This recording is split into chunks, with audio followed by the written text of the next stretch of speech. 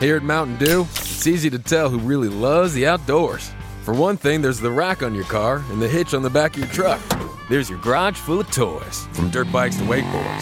And there's your cooler full of Mountain Dew, always at the ready. Because when it's time to get out there, climb into your deer stand or your fishing boat, a cooler of ice-cold Mountain Dew, that's as important a piece of outdoor gear as your spinning rod or your four-wheeler. Mountain Dew. Get out and do. This is WWE Hall of Famer, The Think, Howard Finkel, and you're listening to the Nerd Coalition. Welcome to No Gimmicks Needed. Yes! Yes! Yes! Yes! If you can survive, if I let you. To be the man, you gotta beat the man. Woo! The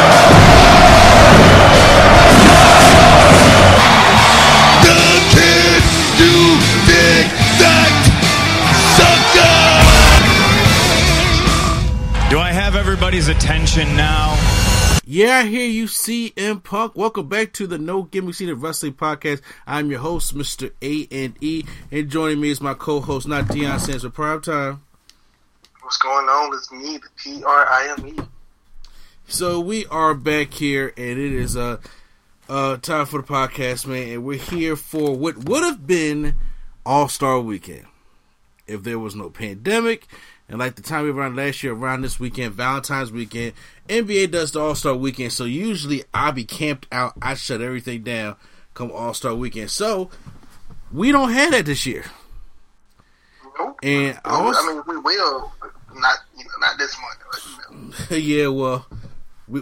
Look, I don't know what's going on in the NBA right now because you got people arguing about the All-Star game and then whether we're going to play the anthem or not. I'm like, what is happening? I'm like, God, y'all making this a bigger deal than it need to be. You know what I'm saying? Seriously, y'all. But right now, it's still Valentine's weekend. So, you got any plans for Valentine's weekend, Brian? Sitting at the house. I mean, we'll see. As a wrestling fan, you should be like watching Vengeance Day. Like I said, sitting at the house. Well, I know me and my wife, we plan on having a movie night on Friday to check out Judas and the Black Messiah. So that's going to HBO Max. I know for somebody like you don't want to check that movie out. I know you have to. I mean, I will, but I'm not making it a forefront thing in my head. I'm not like, oh yeah, it's Valentine's Day. I gotta chill. I gotta watch this and Malcolm and Marie the same day. I'll watch it. No. First of all, you ever seen Malcolm and Marie yet? Nah, not yet. Oh, bro. Jordan, sometimes I'll tell you, you're gonna be watching that. I want you to count how many times you're gonna be like, why don't y'all just go to bed? I do know it's like all in like the same, technically the same scene. No, it ain't. It's the same night, bro. It's all in one night. Yeah. It's all in one night. I'm just like, y'all got to please go to bed. You know what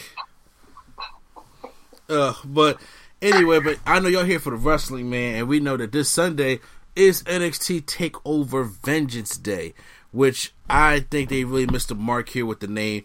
I said St. Valentine's Day Massacre. Primetime did bring to my attention that they probably didn't want to use the name Massacre because obviously you're kind of like, when you try to play 2K games, you try to create suicide and it'd be like S star. Yeah.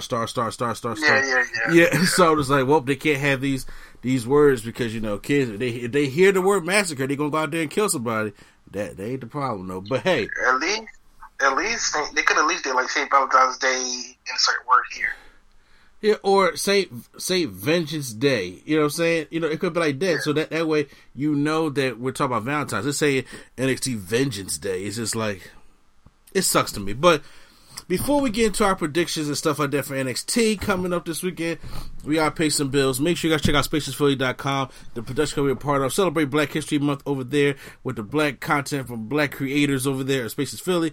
You guys can get the great podcasts they have over there, such as Both Sides, Lulu and Pop, Plus One, and Little Pop Horror Show. Also, you guys can check out the Mark and Dark Show, the retro episodes, and the stuff from the Nerd Coalition is there as well, such as the No Gimmicks City Wrestling podcast. You want your pop culture, especially when we had Prime on the other episode talking about Coming to America. That was a great segment. I really enjoyed that one. You guys can check out the Nerdgasm Talk podcast. You guys want hip hop? Check out Turntables, Hip Hop Culture, and Beyond. You guys want what's going on in the world, or as we're trying to rebuild it. Drunk Dog Sober Tongues, and we're still getting together our Sports One Ballers Lounge podcast. So check all that great content we have out there. Also check us out on all the social media. Wait a minute. Yes. You mean to tell me y'all didn't have a Super Bowl episode? We sort of. Sort of. Man, fuck Tom Brady, man.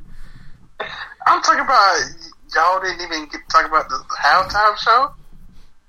We didn't. No. You're talking. See, we record these every Thursday. Okay. So if you're talking about, if we're going to talk about what happened, we're going to talk about that this Thursday. Oh, all right, good, okay. Okay, I'm about to say, we're going to talk about that. No, because like I said, when we talked about the previous Thursday, we talked about our predictions. Who's going to win, stuff like that. Then, Sunday Super Bowl. So then next Thursday, talk about obviously the Super Bowl, what happened, the halftime show, all that stuff like that. Yeah, everybody wants to hear about the weekend being in like a convection oven, just sitting there face up with that AK. I'm like, don't need to see that much of the weekend. But yeah, he was talking about that. It sounded like Prime may be itching to join that conversation, so we'll see what happens. By the way, I said that because by the time we're recording this podcast. But anyway, also, you guys check us out on social media platforms: Stitcher, iHeartRadio, Spotify, Apple Podcasts, Google Podcasts. Also check us out to check out the snippets on YouTube Premium. And also make sure you guys check out the Prime Nostalgia podcast every single Friday. And make sure you guys check out the Prime Conversations podcast as well. So what y'all talk about this past Friday, Prime? Or what's the upcoming episode? This past week we got on Cherry Johnson from Family Matters. Ooh, okay. Punky Brewster, they're having like a reboot. And this upcoming week we talk about the classic movie Boomerang. Oh man, I can't wait to get up into that one. That Boomerang is a classic, though. You guys to coordinate. Yes. Gotta check that woman's feet. But anyway, that's what everybody thought he was the hot shit back in the day, though. But hey, that's either here or there. But that's gonna be good episodes as well. So make sure you check that out. Check out therealnerdcoalition.com. Once again, therealnerdcoalition.com, as we're still rebuilding that. But Q-Flow's Wardrobe is still on there, and you guys can get your merch, or just go to Teespring / The Real Nerd Coalition and get yourself the NC Studios and Level Up hoodie. If you guys are in the Northeast, then that means it's snowing up here. If you guys are down there in the Southwest or Southeast, where prime time is at in Florida, it's raining down there. And we having parties? Nah, no. They was having parties on boats all day. Oh, tossing limb parties. Hey. Yeah, I just say I was like, oh, they go Tom Brady just tossing the damn trophy. I was like, damn, pandemic where in Florida? Nonsense. And they said we know how we gonna get around this. Instead of having everybody in the street, we gonna have everybody on the boat. Exactly. If y'all get sick, just dive in the water. Yeah. Man, I Tom Brady was wasted. Oh my God! Well, we see how this joy takes place. Isn't that something? That is something. Well, yeah. So, like I said, if you're down there, so don't mean y'all can't get your NC Studios hoodies, Level Up, NC Level Up hoodies. Fight COVID-19 unless you're in Florida, or with your with your NC mask. And it's time to double up. The CDC said to wear a surgical mask and a cloth mask. So we're better try to double up with an NC Studios and NC Level Up mask. That's what I'm saying. Yeah. Yeah, or as they say down here in Florida, what's a mask? No, let me stop. I wear my eyes. All right, so let's get into this right now. So it is time. We got this Sunday is NXT TakeOver Vengeance Day, and we got a 5-match card. The Dusty Rhodes Tag Team Classics are coming to an end, and so the winners for the women's and the men's receive a tag team championship matchup. The winners of the women's get a tag team championship match with Nia Jax and Shayna Baszler while they still a team. And then we also, the men's gets shot at the NXT tag champions such as Danny Burch and Oney Lorcan. So, let's go over this, give our predictions of what we think is going to happen, and me somewhat telling Prime I told you so. But we will get all into that. So, you know what? Fuck it. Let's get into that joint as the opening one. For the finals of the men's Dusty Rhodes Tag Team Classic Finals, we have MSK, Wesley, and Nash Carter taking on the Grizzled Young Veterans, James Drake and Zach Gibson. What did I tell you, Prime? Yeah, after last week, after Ciampa and them lost, I was like, okay. I mean, after lost, I was like, okay, but yeah. After which them lost? I said after Ciampa, because I thought, at first I was like, oh, they going to build Ciampa. But after I seen Ciampa last week, I'm like, oh, he's not there. Ciampa's not there. Look, before I even seen that, what did I tell you? I said what? Who was my pick to win? Or you said MSK, right? I said Grizzled Young Vets or MSK. I have the audio. Okay, well, yeah. And I said, and you said Grizzled Young Vets. They did make it to the finals last year, but he said, no, they're not going to win. You got Ciampa and Thatcher. I said, no, I truly think this year is going to be a legit tag team. And I said, Ciampa and Thatcher because those were the only people that had a storyline around. Like in this whole class, those are the only people that actually. Grizzled Young Vets got a storyline. They made their return. That's not making your return is not a storyline. It's like making your debut is not a storyline. No, but I'm saying, but that right there, like they come back with the obvious vengeance. The doom, and the MSK is the new blood on him making the finals. That match should be awesome. I'm really looking forward to that match. But I have the Grizzled Young Vets winning the whole thing because I think that when they made their return and the way they came back and started beating up on that tag team, I forgot what tag team it was, they wanted to push them to the limelight. And we already complained about how the tag team division everywhere in WWE was just dying down. And I was just like, well, the best way to do it is to probably push the most legit team you have is that's the Grizzled Young Vets. So that's why I predicted them weeks ago. I said those are going to be the winners. And I was like, they got to be in the finals. You're not going to go to the finals twice and lose. You're not going to the finals. Hey, tell the Bills that. The Bills. The Bills. No. The four falls of Buffalo. They're on different. They're on another level. Okay, they're on another level of what the hell. That's why they can't. That's why they can't go back. But I want to know, in your opinion, who takes home the Dusty Classic and who gets the tag team title shot against Lurkin and Burch? I think the Grizzled Young Vets win. They win the trophies, and then I think they ultimately might lose the championship match, or they could win. Like they are former tag team champions. In NXT UK. Yeah, they going all the way, bro. Just hop on the train. Well, the only reason I say I don't know if they go all the way because I do know that Imperium in the near future is getting fully back together. That's why I say I don't know. Well, the Grizzly Young Vets ain't got nothing to do with that. If they do, they gonna come for the tag title so they can hold all the titles. Okay. But yeah, Grizzly Young Vets I got. So might as well knock out the next one, the women's Dusty Rhodes Classic Tag Team Classic. We got Dakota Kai and Raquel Gonzalez taking on Ember Moon and Shotzi Blackheart. If you even think that Shotzi and Ember Moon got a chance at this, you're wrong. Raquel Gonzalez and Dakota Kai, which makes the perfect matchup for Shayna Baszler and Nia Jax, which obviously you kind of got a storyline with. Remember when Shayna Baszler kind of bitched Dakota Kai out back in NXT? It kind of like it put her. Yeah. Say what?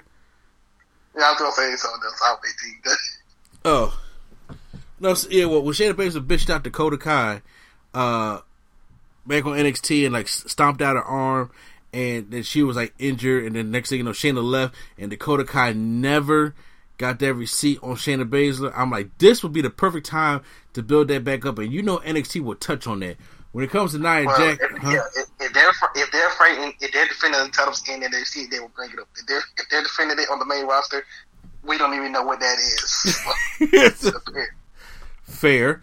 And then of course you got Nia Jax is the big woman on Shayna Baszler's side, and then of course Raquel Gonzalez is the big woman on Dakota's side. So just seeing them two clash, have a big woman matchup, I think will be dope. So I got Raquel and Dakota Kai, the woman version of Shawn and Diesel, winning. How about you? I got Raquel and Dakota going all the way, and actually having a call up or doing like triple duty. They said triple duty. What's the third duty other than NXT and the main roster? Raw, SmackDown, and NXT. Oh, you mean like with the titles and go triple duty? Yeah. Oh, okay. Yeah, not what? Every single week, but I'm saying like they'll be on Raw defending it here, and then maybe they'll be on Raw for like 2 weeks, and then SmackDown for a week. Well, look, they ain't gonna be that hard since everything is in Florida. Yeah. It ain't like Raw's in New York one day, then SmackDown's in Philly, and then NXT's in Florida. Like, whoa, all these things you got to just go to. No, everybody stays place in Florida, so yeah, they can make them shows stuff like that. But yeah, they're going all the way. Singles match for the and plus it'll be nice. I believe they're still dating Dakota and Shayna, so that'd be nice for them to actually wrestle again. You're right. We got for the North American Championship, Johnny Gargano taking on Kushida. Does Kushida win the North American Championship now, or does Johnny Gargano retain it? I'm going to start with you this time. I don't want him to, but I think Kushida might be winning it because he's been on the unnecessary push lately. He's unnecessary. And, very unnecessary push. And also Gargano has been turned into an idiot. So I'm gonna say Kushida. You cannot lie and say Gargano's not funny. He's not. To me, he's not. He had me dying on NXT Wednesday. I don't know. To me, he just seems like a complete idiot. But what we know Gargano to be, no, like you know who's an idiot? Your man Cameron Grimes. Yep, I knew it. He is an idiot. Gargano's just being, he just showing his personality. I got Gargano win this one because, when you have the group The Way, and of course Gargano has been, I think, entertaining on the mic. He's been a good job doing. He's like borderline chicken shit heel or naive heel type thing. And like I said, I'm liking The Way. So they're not going to break all that up right now. And besides, Kushida won the championship. Kushida don't talk. Yes, exactly. That's what I said. Unnecessary push. This man's being pushed. He's beating almost everybody, except for like Finn Balor or whatever. Yeah, but he has randomly beat Ciampa, randomly beat Velveteen, randomly beat all these other people for no reason. Yeah, and there was in the Dusty Classic and then lost. So I'm just like, okay.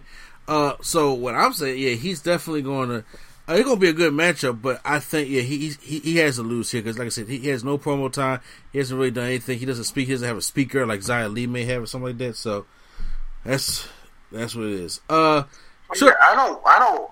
Like I said, I don't want him to win anyway. Like I feel like him and NXT has been very watered down to what he was. It's just like I don't even enjoy seeing him anymore. Is he on the level to you, like Hideo Itami? Honestly, might be worse than that because Hideo, when he was healthy, was good, and then he got injured, and then he came back that last time, and he started wearing the black tights. He had a good run, like he didn't even get injured for like a whole year and a half, and they just cut him. This version, it's just like from what he was, all the stuff he was doing. I don't know if he just old now and he just trying not to do much. I don't know. It's just weird. It's just his characters that he likes Back to the Future, which was his character before, but now his character is only I just like Back to the Future. That's it. I've got no backstory. I just watch 80s movies. That's it. Yeah, that pisses you off. I understand. Because I've been watching Kushida for a long time, but you waiting on this man to come to NXT or WWE, he get here and why this is not the same guy. Well, we let's go on to the next match. We have triple threat match for the NXT Women's Championship. Io Shirai taking on Toni Storm and versus Mercedes Martinez. Mercedes Martinez, finally, left Retribution, good move, and now is wrestling for the NXT Championship. Me and wish she could be doing the same. And Toni Storm, has been going for that championship for a while, but she's successful in the UK. And Io Shirai has just been good at what she does. Brian, who takes home the championship and why? I have Io retaining here. She's been a strong champion. They've been doing her right, and I don't see the title changing in this triple threat match. Like, I don't even see them building up Mercedes or Toni enough. Because, when they build up people, they like to build them up. Bianca never even got the title. Some other people who they built up so big never got the title. Mm-hmm. So I think they got to actually build up whoever's next. Which it might be Raquel or whoever, but I don't think Mercedes or Toni is built up yet to win the title. Well, Mercedes made an impact. She really did, but I don't know. I don't think that she would be, unless they want to try to hurry up and get it off and put Raquel on there. But I'm like, no, I didn't want to give Raquel the tag team titles first. But I do believe that I want to say Toni Storm can steal it, but I'm gonna go with Io Shirai. Who I got Toni Storm taking the pin now. I got Mercedes taking the pin. Really? Oh, really? Mercedes, yes, already, because she is still the older veteran. Even though they want to build her job, she still is not the young lion to be. She still can put people over. You know what? As you're saying that, you do make a good point. But we both got Io Shirai winning, right? Yeah. And the main event for the NXT Championship, Finn Balor taking on Pete Dunne. This should be a classic for 2021. This should be a match of the year candidate for 2021. But will it, though?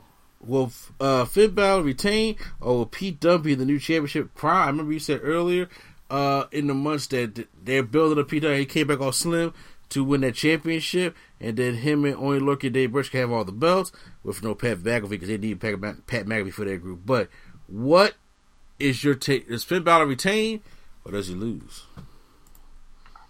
I can see him retain here. They have like a rematch or something, but I can see him retain here, and I can see like Undisputed Era coming out and getting involved, and I can see Danny Burch and Oney Lorcan coming out and getting involved, and potentially maybe Pat McAfee getting involved, depending on how they want to do it, if they want to bring him back. But I can potentially see all of them getting involved, and Finn Balor end up winning, and maybe either celebrate with Undisputed Era or some kind of way. I can see him winning, then maybe that night set up a next opponent, which would probably be Pete Dunne in a rematch or a multi-man match.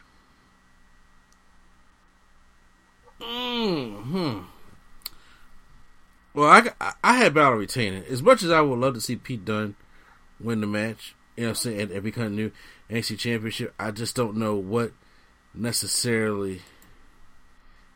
Like, if Pat McAfee was still there and he still had the group, I'm saying hands down, Pete Dunne got this, because Pat McAfee could be their talker.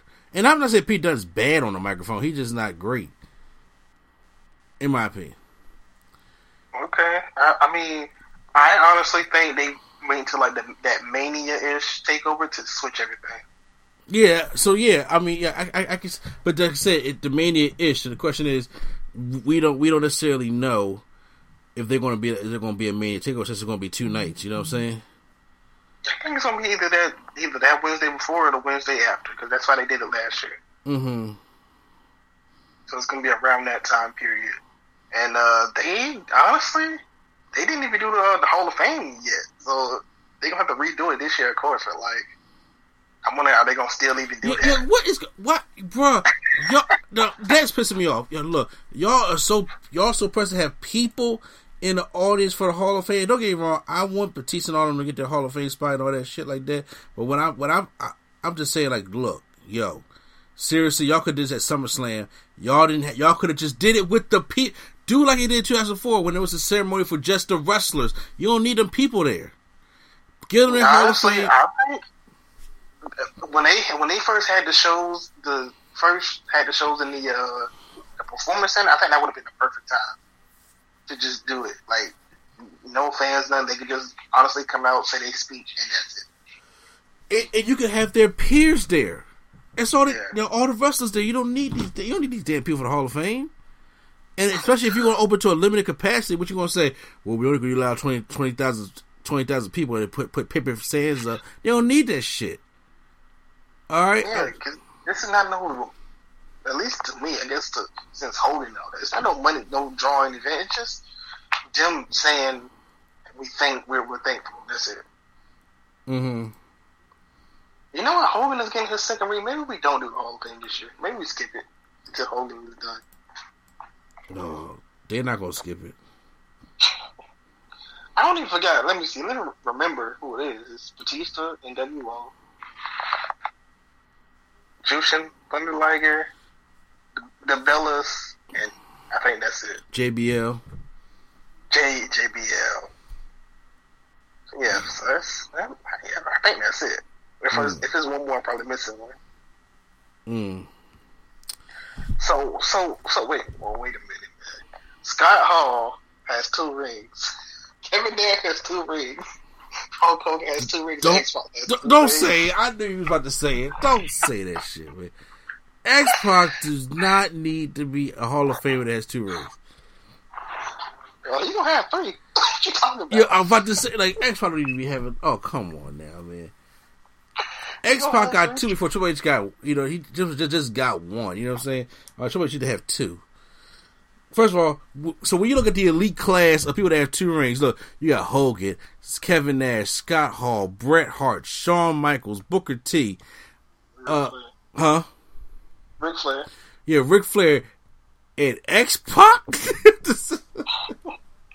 Yeah. That's the that's the elite class, all right. And so okay. You gonna have some other ones that's like, I don't know about that one. Oh, I mean, potentially Christian, potentially. Christian could be a 2-ringer. Godfather, a 2-ringer. Which you don't need to be, but okay, sure. The Rock need to have 2 to 3. Okay.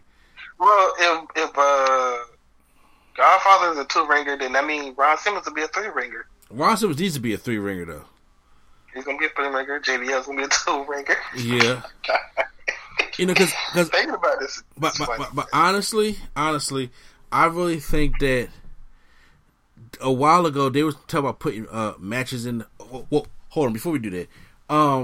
So guys, those are NXT TakeOver predictions. Okay, so make sure you guys check out NXT TakeOver Vengeance Day, where we're going to be doing a live stream on Sunday, just like we did for the Royal Rumble. We're going to stream the pay-per-view, give our thoughts about it. We're glad you guys enjoyed the stream, so make sure you support and wait for that stream to come up. It should be awesome. Me and Prime, hopefully Q-Flow will be back there.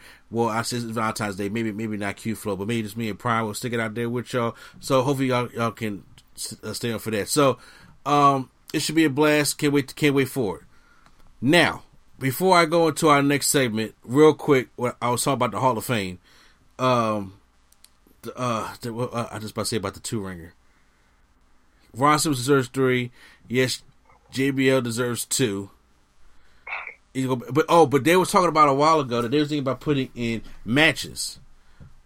Do you agree with that? You mean like WWE putting in matches? Like it'd be like, okay, so since we got since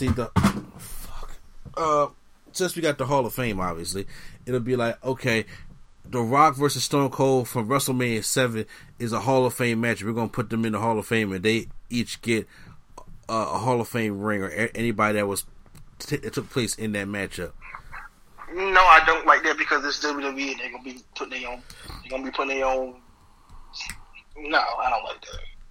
I mean, if The Rock versus Stone Cold, WrestleMania. No, I'm saying there's a lot of good matches, but if WWE is in charge of it, I'm telling you, I'm not gonna like it. They're gonna be like, "Oh, Triple H versus Booker T at WrestleMania 19 deserves 5 stars." Yeah, right. Yeah, right. All right. No. Okay. See, that would piss you off. What would piss me off is like Big Daddy V versus like nope, nothing. Big Daddy was Hall of Fame matches, or 1-2-3 Kid versus Kevin Nash. Yeah, okay. Kevin Nash Sledgehammer on the ladder match. Like what? The Undertaker versus The Undertaker. Yeah, all right. I certainly doubt that they'll do some shit like that. But hey, I thought about it. So guys. I'm telling you, look, look. As far as matches go, this is not a good match to me. They probably gonna put on there because of the iconic moment of Andre and Hogan. But like, the match was trash. The match it's all about moment and energy and stuff like that. The match was seriously trash. So does it get a Hall of Fame thing for being a good match, or just being a good moment? They would give it the Hall of Fame thing for just being a good memory. Okay. Unfortunately. Because if that's the case, they're gonna make every segment Triple H cut at the beginning of the show gonna be Hall of Fame, where he's gonna have like 50 rings. Yeah, but I would say, if they took the time like the first ever TLC match or the first ever Elimination Chamber match, you know, and everybody in that first one gets a ring, like Kane, Booker T, Jericho, Triple H, Rob Van Dam, you know, all them. Okay, we'll have to see. We'll probably have to be a topic one day or something. Yeah, but so you guys, we're gonna move on to the show. We're gonna talk about some releases that we didn't get to talk about last week and stuff like that. But before we do that, we are already recorded the Wednesday Night War. So as we always do, we always put it towards the end of the show. But now, since we just talked about NXT and their predictions, we're going to show you how these predictions led up to what's going on. So we're going to give you guys the Wednesday Night War right now. Me and Primetime recorded this earlier. So make sure you guys check this out right now. So right now we're getting to the Wednesday Night War.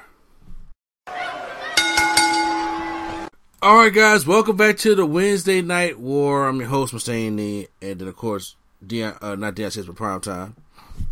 What's up? So, yes, we are on audio this time because, you know what I'm saying, hey, look man, it's late where we're recording this, you know what I'm saying, probably on the weather and stuff like that. So we like, no, we ain't gonna turn the cameras on today, but you still gonna get the audio portion of this review. So, we're about to get into the go home show for TakeOver Vengeance Day for NXT, and we got finish up the Dusty Rhodes classic matchups and stuff like that. And then also when it comes to AEW, we got a blockbuster main event that's going on here. Falls Count Anywhere 6-man tag team matchup player. Only Teddy Long could book this kind of stuff. So let's go on and see what we got here. So we start off NXT this week with the semifinals of MSK taking on Legado del Fantasma. You talk about a high-octane matchup here. Well, that's where we get back-and-forth action between these two. They are just sitting there reversing and going back and forth on each one of their moves, stuff like that. And it's actually a really entertaining matchup because, you know, you get to see what these teams are actually made of. And, you got to really see the experience of how good MSK really is, because I never watched the Radicals in Impact. I just heard of him, which the main guy, or I don't know if it's leader or not, went back to the Radicals at Impact Wrestling.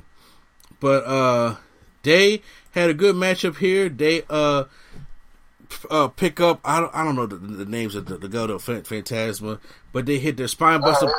It's Joaquin Wilde and Raul Mendoza.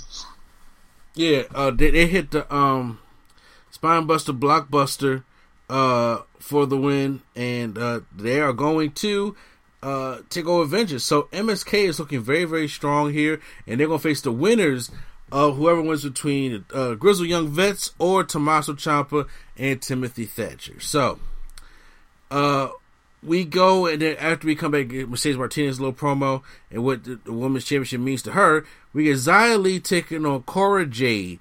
So, but for some reason, Casey Catanzaro and Kaden Carter, little thickness, is up there, and they appear ringside, and they're concerned about Xia Li. I'm like, y'all, wait, what?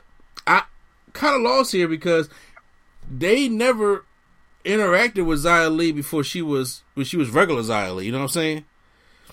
So, I mean, huh? It's one thing. It's kind of one of those things where they did, but not like. It's like one of those social media things. Oh, okay. Well, you gotta bring me up to speed eventually. But so, I'm just saying, I think they were just friends on social. Like they were like on lives and all that. You know how they do. They be all buddy on social media with each other. Yeah.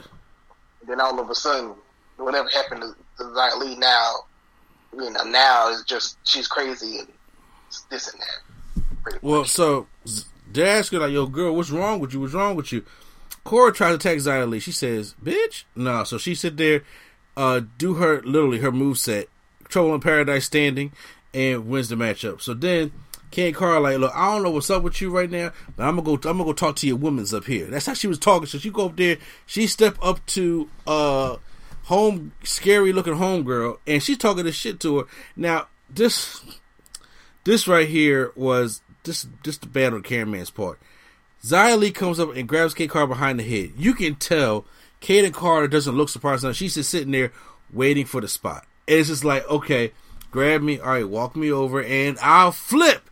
It didn't feel like Xia Li actually with force hit her. She sold it and she flew off the stage. It looked like, if you look at her face, like I just watched this clip just a minute ago. She just grabs her and just casually walks into the end. Kate Carter's face looks regular as usual, and it takes a flip for no apparent reason off the stage. I'm like, that was shot poorly, or Kate Carter didn't react the way she should have. Yeah, or acted poorly. Or acted poorly. I was just like, yeah, that's So, Xia Li trying to apologize to her and Boa, and then Casey Cat Zero gets attacked by Xia Li, and then the homegirl, I forgot what her name is, but she just grabs Boa, starts choking him, and then Xia Li says, "Look, I took care of him," and bows down to him. So that's how it ends. So I'm curious to see if they're going to have Kate Carter and I'm trying to see if they can snap Xia Li out of it, because you know what's going to happen now. She has been beating up jobbers for 3 weeks. So now we're going to probably get her versus Kate Carter next week, and then her versus Casey Cat Zero the week after. You know how they usually book these things. Yeah, you know how they do. But I wasn't mad at it, though. Are you mad at it? No, I'm not mad. I just want to see where it goes. Hopefully we get something different and not like the same thing. I hope it ain't one of these like oh my God, you saved me. Oh, please, not that. The way, come to the ring, Giant Gargano's in a wheelchair and his arm is in a sling, saying Kushida broke multiple bones in his arm. And I like how he says, first of all, I'm a lefty and I'm a professional power walker. And he said, I need my arms to swing. And have you ever seen like the Olympics and see like the professional power walkers? Yeah, I watch it just to laugh at it. I'm just saying, first of all, the way they be swinging their hips and with the arms, them jaws be hilarious to me. And I'm like, oh, power walk. You see why you laughing? Because you know I'm right. I was gonna make a joke, but I guess I should. Make the joke, but you gotta make the joke. I said it anyway. Like Randy Jackson on Motown 25. Yeah, bro, them hips was moving. You know what I'm saying? Don't blame it on my sweetheart. Blame it on my baby. So, he was to say that, and I just pictured Jack Gargano doing like a power walker. That's why it was funny to me. And he said, "I'm stuck in a wheelchair. You know how I feel about wheels." Yo, I was dying. He was entertaining to me, and then so Regal came out because he was saying that you're gonna still have to defend the North American Championship against Kushida. It's either going to be tonight when Austin Theory takes your place, or you're going to forfeit it. And he says, "Look, I got X-rays," and he shows the bones broke up there. He said, first off, if you see that R up there, it means right. And then John Guerrero said the R doesn't mean right; it means real. So I don't know why he didn't entertain by this, but actually earlier tonight, I guess before NXT went on air, Austin Theory was like posting. He posted yeah, I just came from Johnny Gargano's house. The match for TakeOver is canceled. Like I think they tried to get out of it because he broke his arm, quote unquote. Yeah. So yeah, I guess. And then like soon as I seen that post was up, then I just seen like the match is back on. So I was kind of confused. I don't know what back and what. Yeah. Well, after so Kushida, as he's talking to Regal, Kushida just ends up in the ring to stance with the way. They don't even pay attention, and then Regal. It's all about some Kushida. How you feel about that? And then Austin Theory does, the whole cartoon. They look back like, yeah, how you think about it, Kushida? Wait a minute, Kushida. And then so he just hits him, and then he not gonna hit the women. So he has a tug of war with Jack Gargano, and then he grabs his belt bag, but he's holding it with the wrong arm. He's just like, oh my god. And then he gets hit and falls over the wheelchair. Even though that hit wasn't warrant to fall over the wheelchair, it looked weak. It wasn't like as strong as Shawn Michaels super kick looked at Bret Hart where he flew back over the wheelchair. Remember that from Raw? Yeah, you wouldn't dare hit a man in the wheelchair. Say what? That's what. Isn't that the one? He's like, you wouldn't dare hit a man in the wheelchair. Yeah, he just spool, and then Joe rolled back and flipped him over.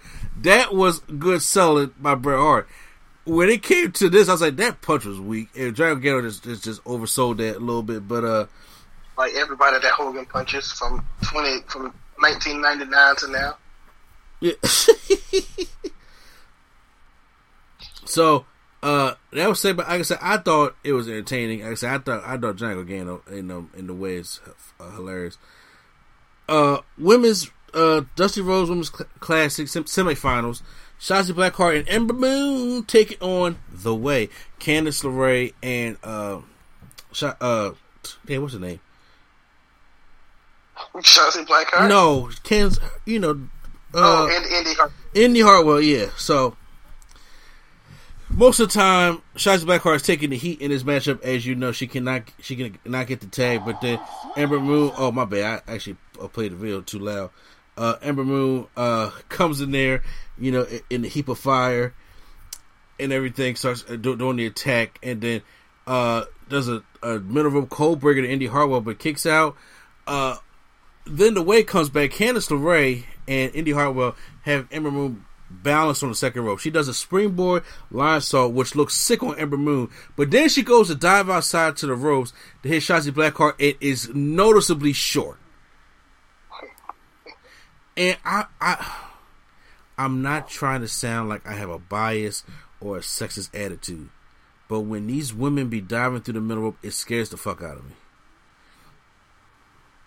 The only one that be launching with so much speed, like Ember when she goes to the bottom rope, Shotzi Blackheart, but she just be going to die. But like when Carmella do it, when Brie Bella don't need to do it no more. Because they don't run, they just they barely jog, and then think that's enough speed to get through the rope and their foot to not hit the rope. It's like, nah, you gotta throw yourself. They don't throw themselves. The only one that really throws themselves, like Ember and Shotzi, are the ones that throw themselves. Candice, now see the way she does it, she runs to the rope full speed, and then she you see she put her hand through the middle rope and kind of launches herself out. But this time it was that was just mad short. So Shotzi had to put. She kind of does how Gargano does his in the ring. Exactly. And I'm just like, yeah, you got to pick up some more power because that stuff is dangerous. And every time I see Brie Bella, Sasha Banks, Carmella, when they be doing it, I'm like, first of all, their takeoff is bad. The form of the run is sloppy because you should start being Daniel Bryan to me got one of the best ones.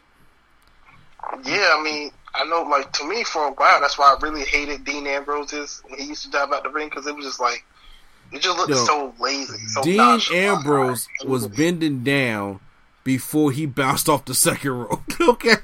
He started leaning down all the way as he's running across the ring. I'm just like, well, here it comes. Y'all need to see this shit coming. Yeah, I used to hate it so much because it's he jog outside the ring. He'll do it so lazily to where it's it don't even hurt nobody. It don't even look good. So, but Daniel Bryan though, I think he does it the best. He puts a full head of steam. He picks up that speed. Yep. Mm-hmm. And then just launches himself right through the middle rope, and he has enough time to protect himself. But yeah, I'm sorry, it just scared. Somebody else. Say what? I I was gonna say real quick. Somebody else that I really like when they used to do it. Austin Aries, because he picks up speed like at the last second. Yeah, poo. He like a you know who also Phoenix used to do it good before he started doing the whole homicide flip with it and crash into the barricade. I'm just like, bro, you need to stop because I'm about to say you gotta kill yourself. Since we don't know people, a lot of people got a good one. You know, homicide got a good one. Yeah. So we talk about homicide. A lot of these people got a good suicide dive back in the day, or not name back in the day, like the past few years, but not really. Now I can't really think of anybody that has a good suicide dive other than Ember, Shotzi, and Dave Bryan. Exactly. So then we have Indy Hartwell's the legal person. Candice comes back into the ring. Ember Moon tries to go for a tag, but obviously Shotzi's not there. But Ember does hit an eclipse on Candice LeRae, and she falls back into position. Indy Hartwell is like, no, I'm going to protect Candice. Shotzi says, fuck it, I don't care. Does a senton from the top. That looked brutal. And I'm saying, because no woman in that scenario, from Candice to Indy Hartwell to Shotzi Blackheart, got any better end of that. At all. So, yeah. That was Indy Hartwell pins, Shotzi Blackheart pins Indy Hartwell, and they win the matchup. So they're going to the finals to face Dakota Kai and Raquel Gonzalez in the first ever Women's Dusty Classic. Ember's taking this pin. Raquel Gonzalez is winning the matchup. They're going over. It's going to be a good one. I know why they didn't do it. I know they didn't want two heels to fight in the finals, but like, I don't understand why the way it was like. I thought they were getting pushed. I thought with them being associated with Gargano, it was automatically like getting that TV time, getting that push. I thought they're gonna try to build up Indy Hartwell because they don't really know. Nobody really knows her moves. Knows she's just there pretty much. So I thought at the beginning that was gonna be either Dakota Kai and Raquel Gonzalez or Casey Catanzaro and Kaden Carter or The Way, because they were a legit team that they were like using on TV. Yeah. So we can get through this. We got Santos Escobar backstage saying that the Karrion Kross is foolish enough for giving him the gift of time, while Legado del Fantasma comes back and apologizes about losing the match. He said never apologize, but what you can do is find out to make sure that somebody doesn't make it to next week, which that's not going to happen. Kushida takes on Austin Theory tonight anyway for the matchup. So we the match is all right. I didn't see much because I was going back to AEW Dynamite on this one, and then come back. Kushida goes into a armbar on the apron, but Gargano hits him with a super kick. So we're disqualified, and as Gargano feels as though that he got one over on him, Dexter Lumis comes from underneath the ring and crawls under the stairs of Gargano, and Gargano gets very scared. So that's why I think that Gargano may retain, because Dexter Lumis is going to be next in line. In my personal opinion. So, okay. That's what I think. I low-key forgot about Dexter Lumis in a sense almost. We get Cameron Grimes is outside in it's like somewhat of a suit, I'm guessing, in a brown top hat and things like that. I don't understand. He pulls out. I didn't hear too much of the promo, but he has so much money he don't even know what to do with it. I guess it's because he's playing off the GameStop thing that happened. Because he said he placed his bet at the right time because GameStop went to the moon. So somehow, some way, he's gonna do a rich guy gimmick. I hate this already. And I'm like, okay, he just throws a bunch of money and runs around with it. I'm just like, he had legit money in his hand. He had about probably 10,000 in his hand, in all hundreds, all them fresh hundreds, because you know. He came back to that curtain, Vince was like, Triple H, like, give me that back. Yeah, please give that back to me. First of all, throwing around that COVID money. I ain't trying to do that. That should be in my bank account right now. we go, like I said, I didn't see much of the promos. We go down to the main event. Grizzly Young Vets taking on Timothy Thatcher and Tommaso Ciampa. These guys have a brutal matchup here. Grizzly Young Vets show that they belong, even powerbombing Ciampa on one point on the apron, even though the powerbomb looked terrible in my personal opinion.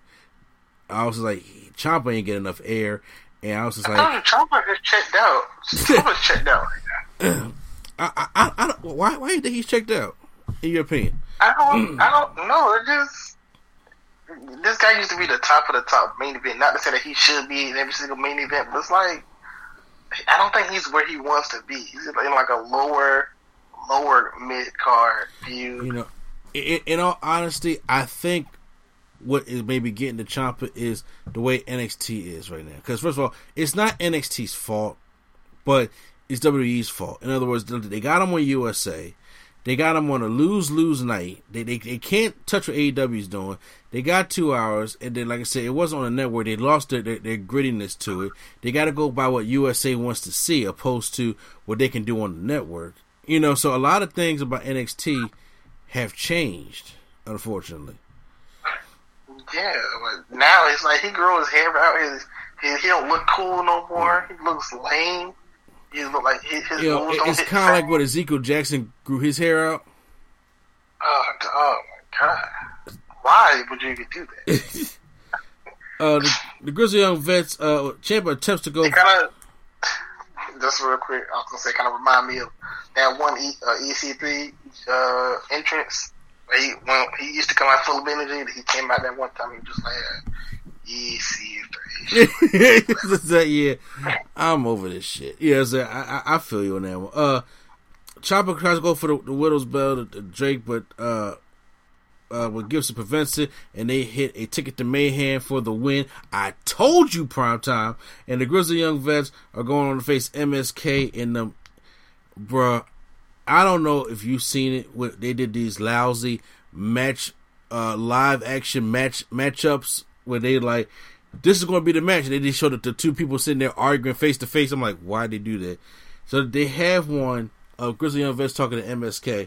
Bruh, I'm telling you, black dude look like Nate Parker with that loud shirt on. Did they do the Borat promo again or what? I don't think they did. They used to like, very nice, or not, or I don't know, they just suck. Oh yeah, no, that stuff. Well, now it's time to go on to AEW Dynamite. So we are here for Dynamite. Here we got a lot of things happening. There's a big announcement that happens inside the Winter Circle, and then we had that crazy main event. But we start off with the TNT Championship. Oh shit, I forgot that they still got to be defended. You know what I'm saying? So Darby Allin taking on Joey Janela. Oh, where the hell he been at? Okay, so Joey Janela has been off TV for a minute. I think I don't even know if he's been on Dark. I think he's just been pretty much chilling. And then I think Darby was like, you know, when I got here, my first match, Joey Janela was in the he was in the main event with Kenny Omega. Where is that Joey Janela? And then he was like, I'm gonna challenge him for the title because I kind of missed that guy. I think that guy deserves more time. Pretty much is what he did. Yeah, well, he got it all right. Joey Janela was aggressive. Darby Allin was aggressive as well. Joey Janela does a face plant on the apron to Darby Allin. Darby Allin dives through the ropes and then takes out Joey Janela on the gate.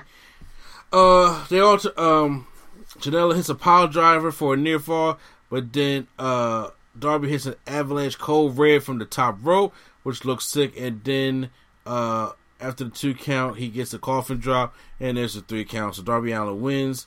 He celebrates, and then they talk later about Kenta and the 6-man tag team tonight. Inner Circle's backstage, and after they clear the room, MJF and Sammy Guevara are left standing there, and Sammy says he saw last week. He knows what MJF is doing. And he said he knows he's trying to take over. He knows he's trying to take over the Inner Circle, and he hates it. And he said, "Sammy, you're just jealous of me."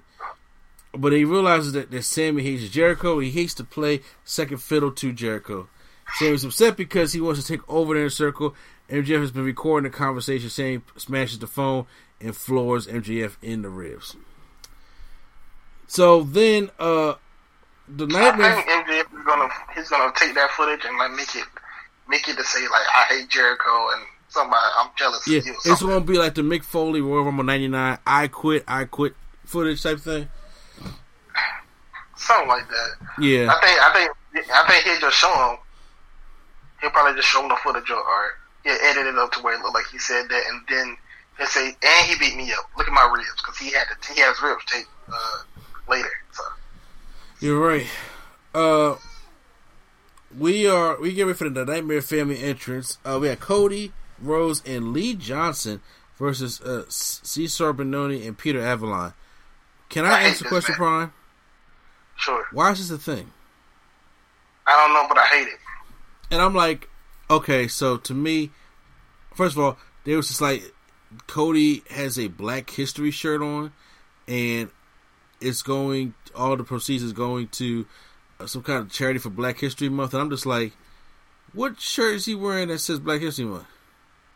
No, just the black and white logo of his. Okay. I'm just saying, wasn't it always like that? No, it's different colors. He went different color shirts. This one's like all black. It's like the all white shirt, but like the black logo. Okay, so yeah, no nothing to say Black History, like an all black shirt, right? And I'm just like, oh, so that's why he's tagging with the black guy today. Nah, I hate it. I hate it like so much. I was like, guys, look, I understand, but that's not the way to me. That's not the way you celebrate Black History. They ain't do. And first of all, it's a pointless tag team matchup. There's just so much stuff wrong with this, to where I'm like, for one, this guy has been on the shows. Like, he was MJF's guy. He was like, he's been on the show. He's just now all elite. But anyways, aside from that, they wanted to showcase this guy so much. They tried to make Jim Ross put him over. They tried to have Arn Anderson put this guy over. And it's like, for one, this is a random match, so it don't mean nothing. But two, he's 0-29. He's 0-29. And all of a sudden, he got to get the win because of Black History Month. And you can tell that's what they was doing. Yeah. They gave this man the interview. They gave this man the win. They gave this man the special entrance. They gave this man the special time and all that. I just felt like a handout to me. It's pandering. I'm like, it's if this ain't the definition of a pandering, you don't need to look, because there are people out there talking about. They got Powerhouse Hobbs too. I mean, I'm just saying. There's black people that got on there. Scorpio Sky too. That's it. Look, I'm gonna say this because I know he should have been in this match. I would have loved that. Oh yeah, add more actually. There are people out there that are going to probably be like, "What you black people are always complaining." You know what I'm saying? They talk about they want more diversity, they want to see themselves more on the show. Then when they get it, they always complaining.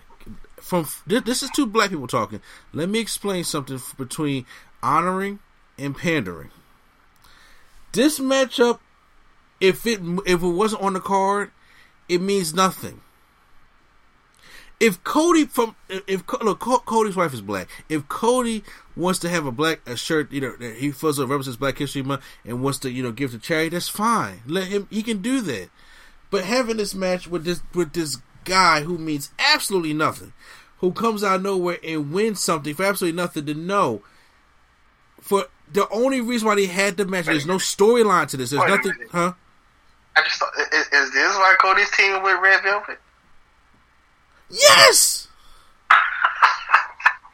Because they had to find another black girl that resembles Brandy Rose. That's what I'm saying. They could have got Big Swole. Yeah. But the only reason why they went with Red Velvet, because she looks like Brandy Rose. That's it. And I'm like, look, God, if y'all could just showcase. Look, I'm not. I know you don't want to talk about this too much, but what WWE is doing right now with Bobby Lashley, how he snapped and took out Riddle and took out Keith Lee and all the people like that. It's black representation. Just showcase the people. Showcase the show. Stop booking them to look stupid. Stop booking them all together. And they can go out there and win matches. It's fine. Put them in decent storylines. Have us make them believe, such as Keith Lee winning both titles. This shit meant nothing because after February, nobody gonna remember this guy. And that's including the black people. Yeah, but it's like the match and all that was already too much. Having Arn Anderson, Dustin Rhodes, QT Marshall, Jerry Lynn, and whoever else, having all of them come out there for a Tony Schiavone interview was definitely. But is that an interview about what? Because he got a win in a tag team match by luck? That meant nothing. The 1-29. The one, it's okay, yeah, you're still not in the rankings. It'd be different if they had built up, say if they built up Scorpio Sky, if they had built up Powerhouse Hobbs, if they had built up some African-American wrestler, black wrestler that was there, right? And it's like, okay, they cannot get over the hump, and they sitting there, it's like, the TNT Championship, but the storyline has been built, and it just so happened to take part in February because you wanted to build up that storyline. And it's like, hey, we're going to reward you the TNT Championship. And it's like that's an iconic moment that you want to put in your Black History. Do I want to put fucking Lee Johnson in my Black History because he went 1-29? No. I mean, let me see all the people that they got right now so far. They got Lee Johnson. They got Sugar D, a.k.a. Pineapple Pete. Where he been at? Scorpio Sky. Powerhouse Hobbs, Big Swole. And then, Red Velvet here and there. Different people here and there. They just opened up a thing with Impact. Impact has a lot they got Rich Swann. They got Moose. They got Willie Mack. They got Chris Bay. They got a couple good people. And then, of course, they got Private Party as well. Private Party, I forgot. But, yeah. Yeah, Private Party. But see, this could have been, you could have said, you could have put Private Party and be like, you know what, they could win the Impact titles. It's something, it's better representation you can do just to see a black person pull out of obscurity. Hey. See what? Impact is in Nashville. You know they're not winning them titles. They not. But I'm just saying, just to be plucked from pick a black guy from obscurity and to give him a moment like this, do you think that makes black folks happy? Because we see, hey, we gave a black guy a tag team win for Cody Rhodes. That shit is the most pandering. And you know what? WWE panders a lot, but bro, they ain't do it like this.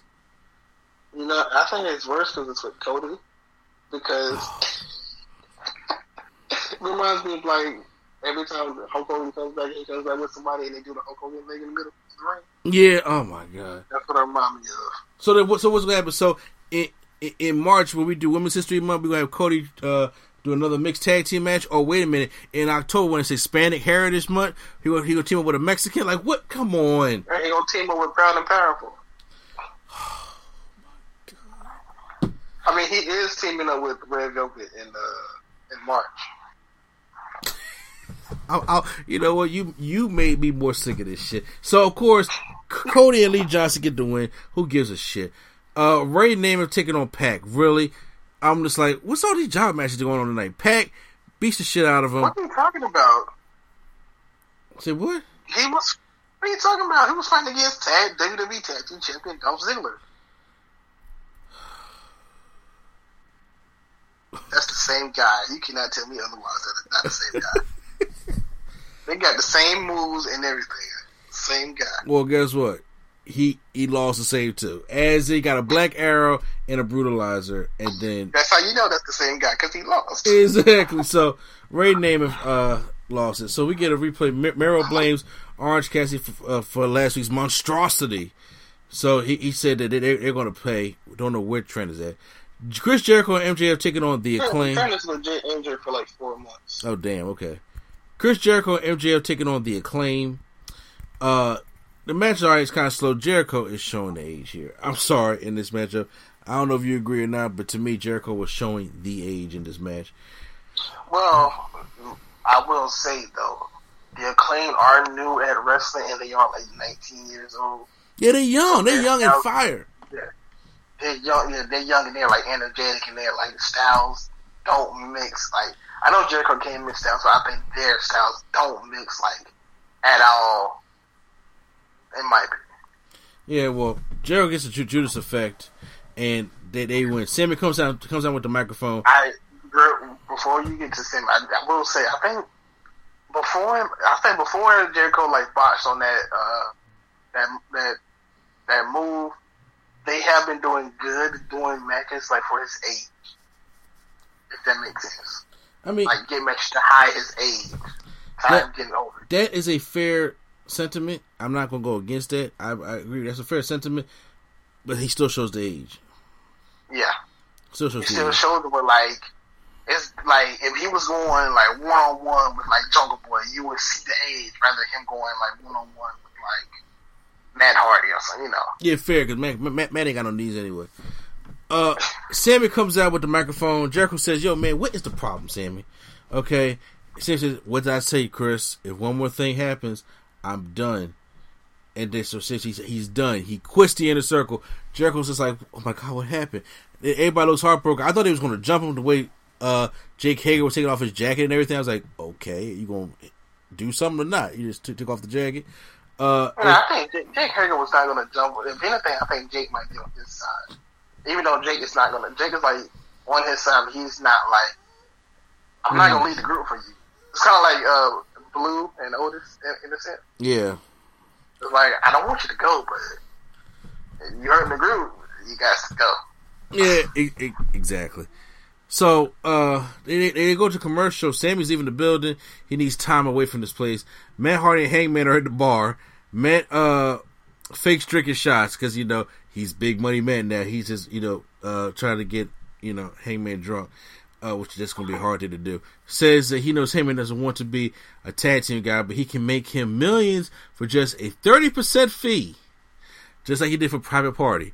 Paige agrees, but signs a different contract while Matt is back his turn. So, what's in that contract? I'm so curious how they're going to. I don't know what it is, but it's something weird. Watching, he gonna take control of Private Party. Something I don't know. Oh, I don't want Private Party with Hangman Page. I'd rather see them be healed than Hardy. I know what I'm saying. It's gonna be something silly, but on BTE, they've been like having the Dark Order doing these like having a sleepover or whatever, like doing these different events, and Hangman wants to come to all these events. Like he still wants to be hang out with them, even though he doesn't want to be in their group.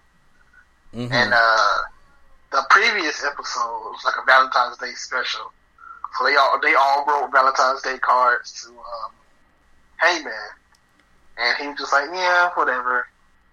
And he left the room. Matt Hardy seen the card, and he's kind of like jealous now. I gotta start watching BT some more. Yeah, like Matt Hardy is jealous of the Dark Order sending Hangman Valentine's Day card. That is not an exaggeration. Tony interviews Sting, and did they fist bump? They made no sense. and they fist bump, boom, because that's what Sting is doing here. Asks about the street fight, and Taz interrupts and says, Sting can say anything. Taz is there, and they're on a road trip, and they reveal that they have attacked Darby and put his body back tied to the back of their car. They drive off, and Sting goes after them to the parking lot. He ain't gonna catch him at all. I'm just like, it'd be different if Sting had supernatural powers, but they didn't do that. Well, I mean, he did in WCW. Yeah, but back when he was 30, he can move. Marvarez with Omega's on the golf course. Omega does not want any distraction while he's golfing, which you really shouldn't if you're playing golf.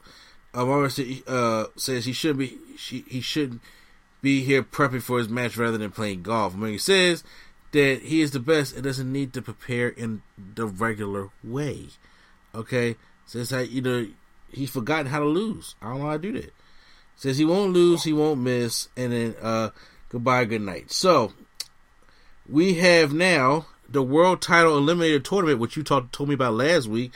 Thunder Rosa taking on Layla Hirsch. So I was like, okay, so this is a tournament that Prime was talking about. So Layla Hirsch hits a cross arm breaker.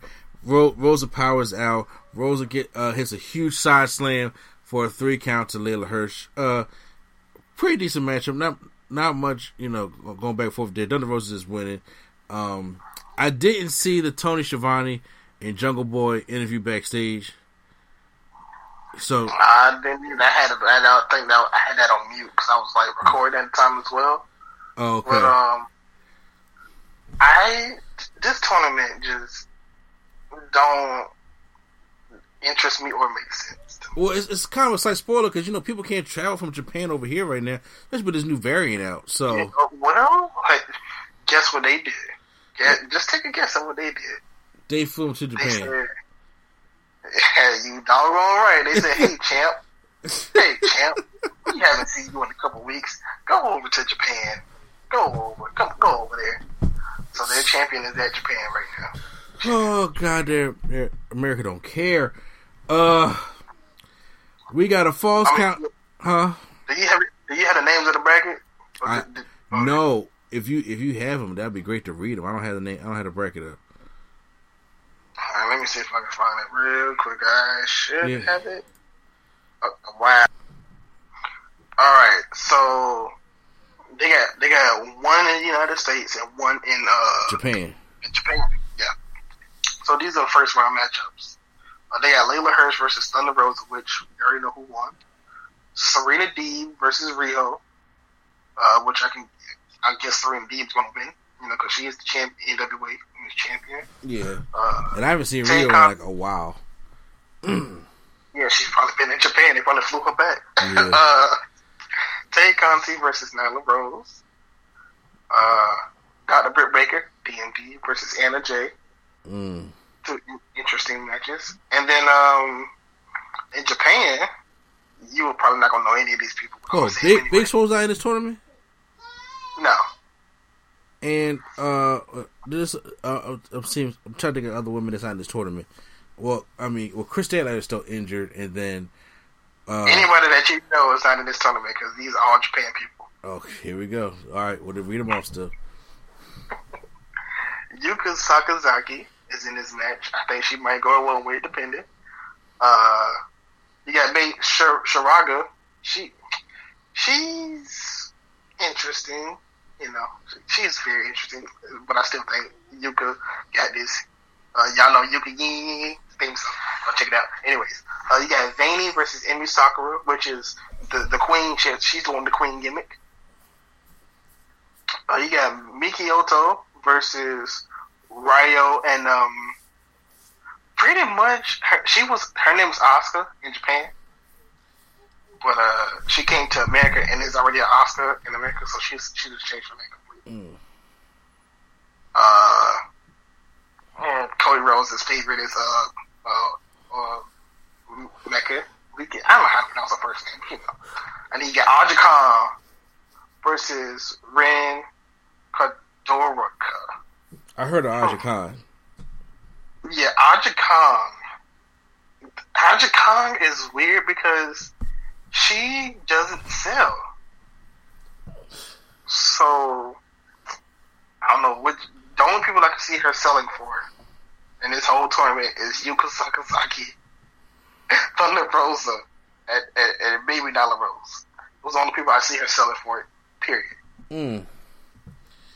She don't sell. Yeah, it would be good if this thing had some heat to it, but it don't. Unfortunately. No, it don't, and it's probably going to be on YouTube. Oh, they're not pay-per-viewing this thing at all, nothing like that? I'm probably sure the finals or the semifinals will be on YouTube. It will be on TV and pay-per-view, but I think they said Monday they're going to do the first round on YouTube. Okay. Well, mostly because, Revolution is coming up, so I guess. All right. They might be done with it by then, yeah. Main event time. We have a 6-man tag, falls count anywhere, anything goes, player match. So we have, actually no, it's a tag team match. I want to say 6-man for. It's a tag team match. It's a lights out, no DQ, falls count anywhere. Yeah.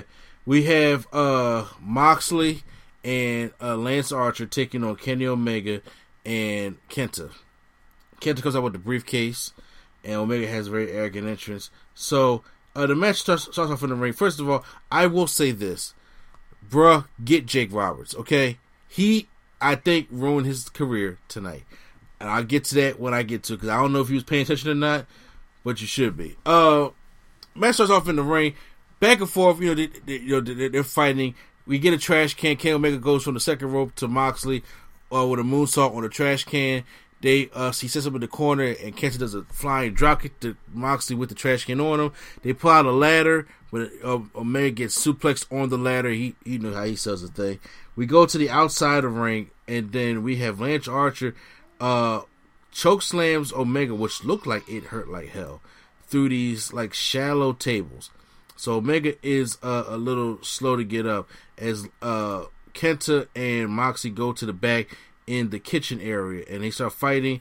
Go onto those metal tables like the Butcher the Blade, they cut the meat at, and then he's going for a power driver, but Kenta hits a DDT on Moxley and gets a 2 count. Tries to go for the armbar. Then Kenny Omega is back. Yeah, I thought it was weird for him to go on put his like bell lock on top of the table. Yeah, I was like, okay. I don't know, was it Archer or I think it was Archer hits him with like a whole box of potatoes, and I'm just like, yeah, Archer hits him with potatoes. Yeah, it's hit them with the box of potatoes. I'm just like, so they sit there just sputting it out, you know what I'm saying? You see all the stuff coming for the potatoes and everything there. I was like, I wonder if Moxley would take a bite of potato, but I was like, no, it's COVID. So we make our way to the front of the stage. We got Lance Archer and Hideo Time fighting on the stage. Omega and Moxley fighting below the stage. Omega sets Moxley up on the table. Archer is playing the powerbomb Kenta through the table, where, of course, we have JR, Tony Schiavone, Don Callis, and Excalibur at. He tells them all to move. And then, as he's going for the powerbomb, Kenta gets out of it. Kenta he ducks Archer's clothesline, runs off, and there's a double foot stomp to Moxley off the stage. I can't say through the table because the table didn't break. And I'm like, I am the table. And they want that New Japan table. They did. I was just like, yo, bro, that Hogan table, bro, it don't work with you. No give at all. I was like, that would have been so sick if that table had broke, but it didn't. I mean, to my credit, I think he should have did something other than a foot stomp, because foot stomps don't really break the tables. Yeah, but the way he came off, it was kind of crazy. Archer staring down Omega, saying, "No, you're mine." So he comes to the ring. Kenny tries to go for hits him with the candlestick. He just breaks that joint. He says, "This ain't nothing." He tried to go for that double underhook dragon, that snap dragon suplex. He can't get it. Archer hits a powerful choke slam to Kenny Omega. It still ain't the Brock Lesnar bounce one, but it said he does a powerful choke slam on him, removes the ladder, and does the walk the rope moonsault thing, which I don't like him doing. I really don't like that big man doing it at all. This man has been doing that for about 18 years now. You gotta either live with it or... I mean, I'm living with it. I live with it. As he tries to set up Kenny Omega for the... what's his finishing move? You know, that reverse Razor's Edge type thing. You talking about the Blackout. Yeah, the Blackout. Here come the Good Brothers coming down. And then Kenta comes back, trying to give him some back fist, but it doesn't work. Big boot. So as the Good Brothers come in, they are getting attacked by Lance Archer. Here comes Jake Roberts. This shit right here. Did he not learn from last week? He comes in the ring. And I'm not gonna lie, I turned away and I turned back and I seen him like down, about to get the V check. I was like, oh yeah. No, bro, I'm telling you right now. No, dead serious. This shit, he legit hurt something. So he's in there and he does a little twisted move and he hits Anderson with a bad clothesline. Gallows comes in there, hits him in the jaw, right, like the can uppercut. Roberts falls on his knee. He just like falls on his knee, and it looks like they're setting him up for the V trigger, right? And then before Kenny Omega gets the V trigger on him, Moxley comes in there with a barbed wire bat and hits Omega and the Good Brothers. Now we're watching the matchup the whole time.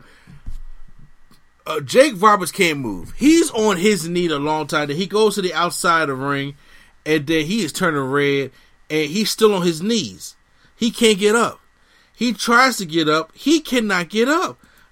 like I said, we're watching the action the whole time in the ring. We're not paying attention, but I was sitting there looking. I was like, yo, because my mom was like, is he all right? And I was just like, yo, that's why I text you. I'm like, yo, tell J. Rob stay away. Did you see what he did last week when he hit Ed Helico?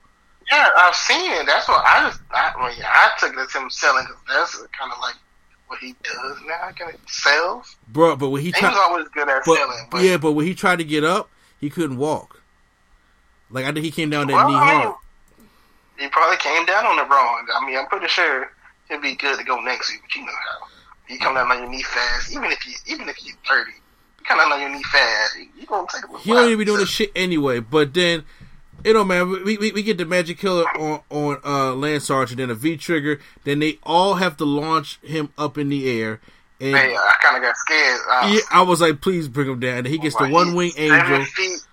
I was like, he's 7 feet tall. And I don't think he never like did it when you like gotta push him up and then grab the head at the same time. 7 foot tall person. Exactly, but he hits it cleanly, and Kenny Omega and Kenta win the matchup, and I thought it was a good main event. How about you?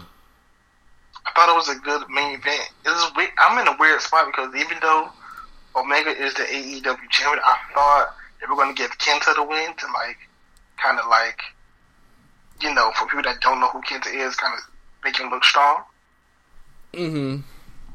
They're going to let Kenta get the pinfall, but I'm going to get the pinfall is cool too. He gets the AEW champion. So yeah, so I am all cool with that. So who wins the Wednesday Night War? Is it we did a long one today, so I apologize for that already. NXT or AEW Dynamite? I don't know. In my personal opinion, they both stepped up from last week. They were definitely. NXT ain't tried last week. But they had a go-home show today, so is it AEW or is it NXT? This is tough. Not that I don't prefer one over the other. It's just like they both had good moments. They both had like bad moments. They both had moments I didn't really care about. But I really, really enjoyed the lights out match. But then I think that's probably the only thing I enjoyed from AEW. Look, NXT wins for me. I was going to tell you that. Okay. And NXT wins for me because they had good tag team matches when it came to, Shotzi Blackheart and Maroon was that one was good. The main event was good. The whole thing with Xia Li, even though Katie Carter didn't act it right. MSK winning was good. John Gargano was hilarious. However, on the AEW side, the lights out match was great. I enjoyed the main event for that, but then Darby and Janela was nothing I haven't seen before, so it wasn't nothing new. This whole tournament for the women there's no heat behind it, so I didn't care about it. Tony Schiavone Sting was not needed. Cody Rhodes and Lee Johnson was not needed, and I was like, that whole pandering shit rubbed the wrong way in the first thing, and the whole Sammy Guevara thing was, leaving the inner circle was something, but they didn't really capitalize on that until next week, so that's why NXT gets my pick. Yeah, no, I agree. I was just, in my mind, I was like, that match was so good to where I was like, does it sway my full opinion? But it would have if I had to see Cody and Lee Johnson pander. Well, it's a lot of stuff you didn't have to see on the show. That yeah, but I said because they give two shits about that shit at all. Jay Rob was falling on one knee, probably would have elevated it for me. No, that showed me he got the ring even more. He tripped over at Helico last week. Good job, kid. Catching my fall. Or Tully falling over the week before. We still ain't seen him since. We ain't seen Texas. That's Mike Pile Driver. You absolutely right. These old timers need to stop, man. All right, guys. You post out the comments down below. Who do you guys think won, AEW or NXT for this past week? We will be live this Sunday going over doing the NXT Vengeance review, and then hopefully we'll be live for Elimination Chamber and live for Revolution. So we got a lot of pay-per-views that we're doing, and so we're going to build up our live audience. We appreciate all the stuff that you guys been doing for us. If you listen to the podcast, we are going to move on. Yeah, guys, and we're back after that Wednesday Night War. So I know you guys got it earlier in the episode than usual. So we're going to just touch on a couple of things before we get up out of here. So as you already seen, Prime, that Lars Sullivan quietly got released by WWE. Yeah, I seen it. Yep, and then he finally came out and acknowledged the release and everything, and saying that, you know, the WWE, you know, did that to kind of like, you know, he appreciates them doing that because, you know, Lars Sullivan. Well, here's the thing: Lars Sullivan is an interesting case because we already know that a while ago Lars Sullivan has been in the news for a lot of controversial things he did back in his past. Yeah, for those tweets and for those disrespectful things if he has said, which it has been reported by other. You done left something out. Would I leave out? He had a career in the film industry. Yeah, so all that stuff was coming out. There have been reports from other wrestlers that Lars Sullivan has gone to them personally, and multiple of them, not just certain ones, and has apologized for his previous behavior. So, I mean, you can take what you want with that, but you know, it is noteworthy that he went out there and went to go apologize. But then he also suffered from anxiety attacks. And anxiety attacks and mental health stuff is no joke. And I truly believe that, you know, because WWE had big plans for Lars Sullivan. And remember when he first came to the main roster, he was just wreaking havoc.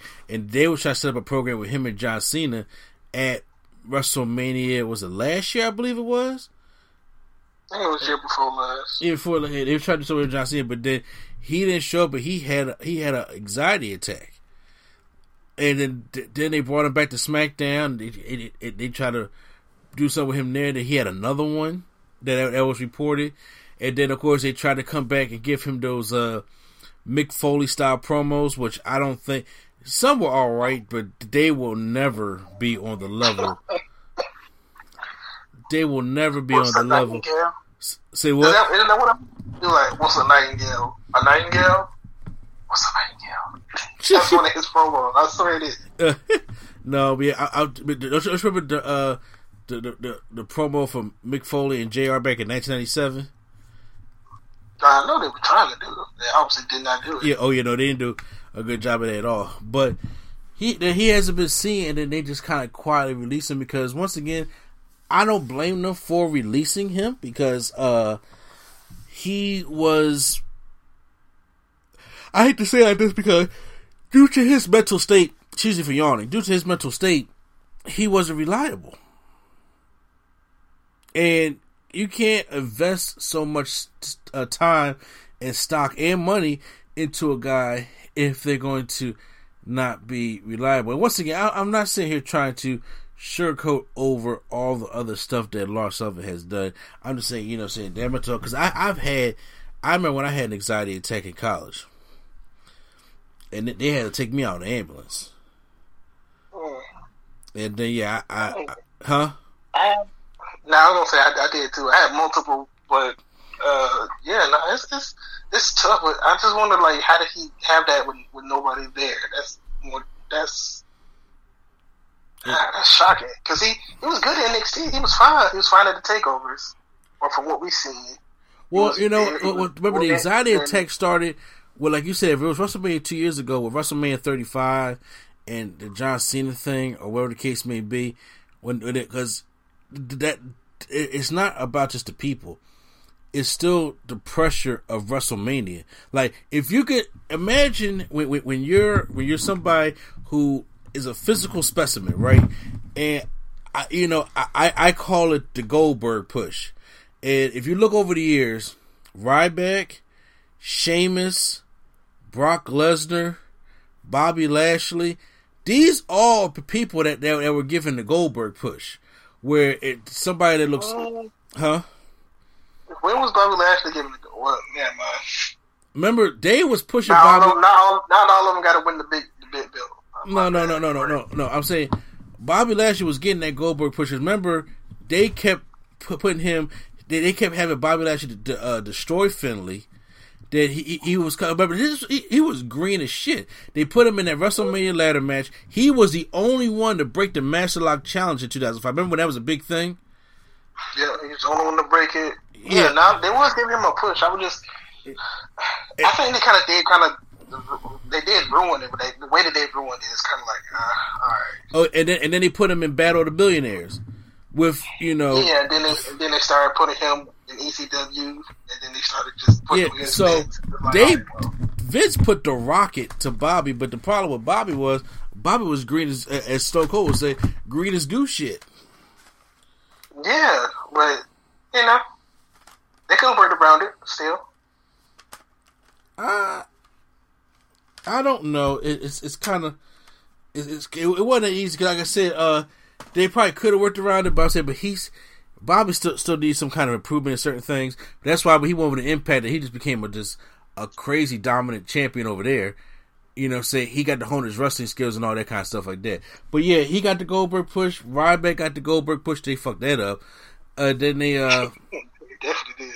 Sheamus got the Goldberg push at first. Lesnar got the Goldberg push. So that's a lot of pressure when you look that great and they push you that hard. And if you are, Lesnar was the last person that they went all in on. Well, I mean, you talk his rookie year. Yeah, I think he's the last person went all in on, not just we think this guy. I think this is the last one went all in on. I truly think they wanted to go all in on Ryback, but they booked themselves into a hole they couldn't get out of. Well, yeah, John Cena conquers all. No. Remember, they screwed Ryback over with the CM Punk Hell in the Cell match. Yeah, Brad Maddox. Yeah, that's when they killed the whole Ryback thing. You can make an argument about the Fiend having that Goldberg push, but then all of a sudden they fucked that up with the actual Goldberg. No, actually, you know what? No, the Fiend's push and the Goldberg stuff with the Fiend was done at Hell in a Cell with Seth Rollins. You know what? I'm going to be honest. I don't think I got a weird take on that. I don't think his push. I think his push started after the Seth feud when he actually won the title. I think that's when his push started, in my opinion. Okay, but the Hell in a Cell was not a good look for him. Yeah, because his few matches and his few things before then, he wasn't really like hitting like that. And then after he won the championship, I guess the people that they started putting him up with started having different matchups, and then he started, at least to me, getting finding his footing. Them Seth matches was terrible though. Yeah, so with Lars Sullivan, they kind of pressure you working with. You are set to work with the top guy, even that he's a part-timer in this company, and John Cena. That's a lot of pressure on you, and if you are not mentally ready for that, especially because wrestling, even though I'm not a wrestler, is a mentally taxing job. Mm-hmm. And if you're not in the right mindset, it's kind of like what happened to, unfortunately, you heard about Eddie Guerrero's daughter, right? Yeah, how she had to step away because this shit ain't easy. And like I said, I'm not a wrestler. But I know she wants to probably follow in his footsteps. Like, not everybody can do that, though. I mean, I'm glad she tried, but not everybody can do that. Like, Teal Piper, she didn't retire, but she's like, she gave it a try. She was like, this ain't for me, but I would still probably do it. Some people just says their, don't want to say it, person, quote unquote, has died. They want to try to live on their legacy. Some people can't do it. Charlotte did it. Charlotte wasn't going to be a wrestler at first. She was going to be a professional volleyball player or something. And then when her brother died, she was like, all right, I'm taking this over. Who? Charlie who? Charlotte. Oh, Charlotte. Yeah, Charlotte. You're right, yeah. Yeah, that was the last minute. I wouldn't even know her mind at all. You know what I'm saying? So, and, Charlotte's very gifted, so I'm just saying, so she had, it's kind of like, we don't see Sasha rapping or good. take it after Snoop Dogg. You know what I'm saying? Sometimes you just gotta do what you call it. And maybe, wrestling wasn't her calling, but still, we go to Lars Sullivan. It's just like, okay, do what you gotta do. Like I said, it was already, and like I said, with all that stuff that was going on, or the social media posts that he used to do, or claiming that he was trying to be a troll, or whatever stuff like that, that's a lot of pressure on there too, because you got all eyes on you in the locker room, and you already know how unforgiving and undefeated the internet is. I think he was just nervous because he knew he said all that stuff, and now when you got to face these people face to face, now you get a little bit nervous. That's what I think. I mean, it probably is, and like I said, it could be all that too, or maybe he could be nervous that maybe some more shit was going to come out. And which, once again, people out there, listen, I'm not taking mental health lightly, but that's just necessarily the case. Also, I wanted to throw in here. Also, you heard about Steve Cutler got fired. And did you, huh? Yeah, I heard he got fired. Yeah, but did you hear why? I heard a reason, but this can't be true. Oh, I gotta hear your reason. There's a reason why, because he was he was in the room with too many people, with a lot of people or so. So he went to this New Year's Eve party with Diana Purrazzo. Okay. And then when they was in the party, they were spotted because somebody in there, I think, had tested for COVID, and then they said that they tested positive for COVID, but they didn't have any symptoms, and that they did all the quarantine measures. But Vince McMahon was pissed off, and with that, Vince fired him. And now Diana Purrazzo, your girl over in Impact, was saying that it wasn't necessarily fair for him to get fired because there were a lot of other people that was over in WWE that was at that party, and they still got their jobs. Okay, well, I didn't see no pictures of them. Were they taking precautions? Because I don't understand they took precautions. Who, Steve Cutler? Yeah. I mean, they probably took precautions, but Vince was still... See, what I think... I'm just saying... What? You can go. No. I'm saying they probably took precautions, but it's like... I think Vince is on the high horse and on high alert because he knows that that's the only reason why he got Roman, Kevin, and Sami Zayn back. Because Kevin Owens was like, he was not going to work in an unsafe work environment. Same thing with Roman Reigns, same thing with Sami Zayn. And there was a point where Kevin Owens actually brought to the attention of Vince of saying, why don't we find superstars or workers, wrestlers, who don't follow COVID protocols. WWE is one of the only places in the sports world or entertainment world that don't have no COVID protocols. What are their protocols? And if you break their protocols, what is the punishment for breaking one of those things? So Steve Cutler, no disrespect to him, is a nobody. Yeah, that's all I'm going to say. I'm pretty sure they had, for example, a Jey Uso was probably there. Yeah. He for one didn't catch it, and for two didn't get caught, so that's why. Exactly. So, there was rumors about Mysterio or something being there. But here's the thing. Vince McMahon is not going to fire Rey Mysterio. He's going to fire Steve Cutler. He's a nobody. Vince McMahon is going where the green is at and going, his people, his Lord. I'm about to say, even if you see the New Day up in there, Vince ain't firing the New Day. Yeah, he's not firing the New Day. So it's like Mark Henry could come in the back with COVID right now, and everybody else who catch COVID got fired, but Mark Henry would still have his job. That's how it is. But however, with that being said, it's not fair. It's not, but I mean, when has Vince McMahon ever been fair? I don't even know. But I'd say I can understand where Diana Purrazzo would be upset because her husband, or was it her boyfriend? Excuse me, they ain't married. Lost his job. She probably sick of them too. Honestly, I mean, she probably sick of them too. And once again, it's because that's what I say. Where is the COVID protocol? Because you got to be able no matter who you are, you got to abide by the rules. And like I said, I don't care who it is or whatever the case may be. In order to get anywhere in this country in a progressive state, the biggest thing that has to be is accountability. You have to hold people accountable for their actions, and that's not what they do. And look, we just talked about it. As a black man, I'm sitting here like, oh man, Velveteen Dream still got a job. But as somebody just... I'm sorry. But morally, with the right thing... I just gotta tell you this false real quick. Randy Orton. Okay, but morally, he should be fired. But however, what was you about to say?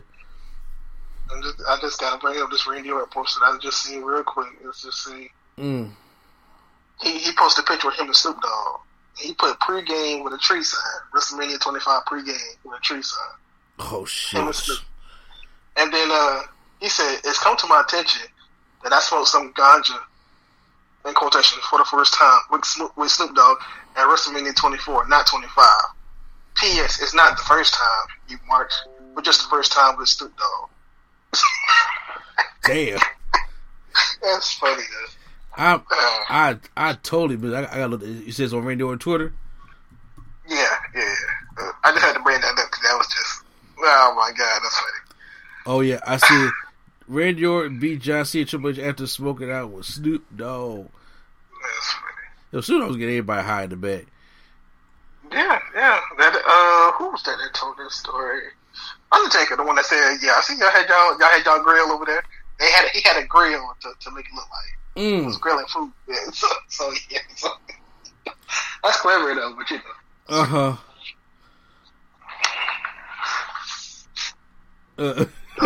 Of course, Undertaker wanted them to be probably playing with knives in the back and not smoking or whatever they were doing.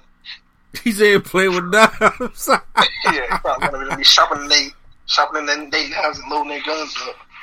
Yeah, I'm about to say, man, it's about to get real up in this bitch. Oh man, but yeah. So I mean, it's not fair. Vince does play a lot of favoritism, which I do not like. But you know, I hope they need to find a way to change that. That was some real shit. But moving on to our final topic. I feel like he'll go to Impact or something. He go to Impact the Ring of Honor. I don't think he going to AEW. No, I don't think he'll go to well, first of all, Steve Cutler gone. So what? Wesley Blake is like, damn. I was out of a job at first with Murphy. Now I'm definitely out of a job now. Well, that was what Baron Corbin for like a week. Yeah, I'm saying. So Baron Corbin don't even come out with them no more. Yeah, well. Yeah, so I don't know who the better Blake and Murphy member was. I don't even know where Murphy's at neither. Apparently, him and Leah Mysterio, I don't say storyline reasons because that's the last thing he did. So I guess that's all he does now. So the final thing that I want to get into is the new WWE Icons came out, which was supposed to be WWE's, like, this is going to be our dark side of the ring, but it wasn't really that dark. However, it was a good documentary because the first episode focused on Yokozuna. I have never heard the truth, like the story behind Yokozuna. When he passed away, I was just like, damn, Yokozuna passed away. It's kind of almost like an afterthought because I wasn't watching WWE when Yokozuna was high. I had to go back and watch Yokozuna stuff because I was a WCW guy. And when he passed away, I was just like, oh man. And then he went to the Hall of Fame in 2012, and they kind of like pushed that under the rug a little bit. I was like, you know, Yokozuna was a big deal, you know, a little bit. But I guess because they didn't have Hogan come out there and give him the award.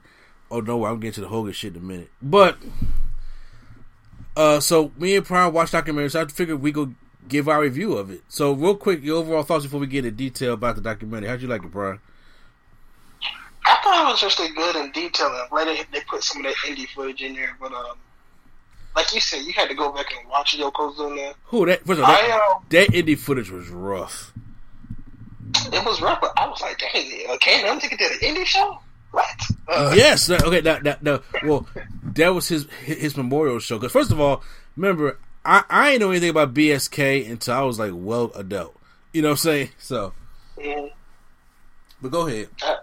I'm just saying, is it a podcast? It's like more like a video thing on YouTube, but it's this podcast or video podcast, whatever, called OSW. And I watched the episodes, and they talk about Yokozuna a lot. Like, they didn't make me, quote unquote, like Yokozuna, but like they made me like respect him in the ring and his gimmick and stuff like that of what he was doing. So that's how I kind of got more knowledge of Yokozuna, and then of course this. That one indie show, of course. That one indie show. I forgot.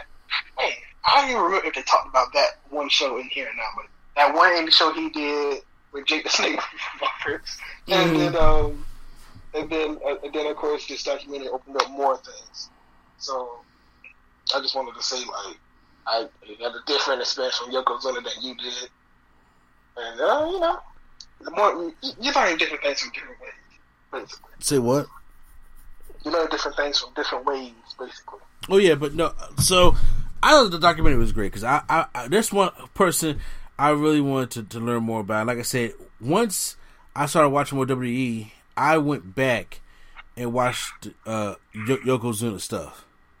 And when I was growing up, you know what I'm saying? Because like I said, I would turn to it. I always say every time I turn to WWE, if I see Max Moon, I said, no, this ain't for me. But but then. When I was still younger, learning about Yokozuna, like when I started really watching WWE was in 1990, the end of 98, 99, 2000, definitely, and on and on. So when I found out more about Yokozuna, I was just like, at first, for a brief second, I'm not gonna lie to you, I did think he was Japanese. So did Vince. Vince probably still think he is.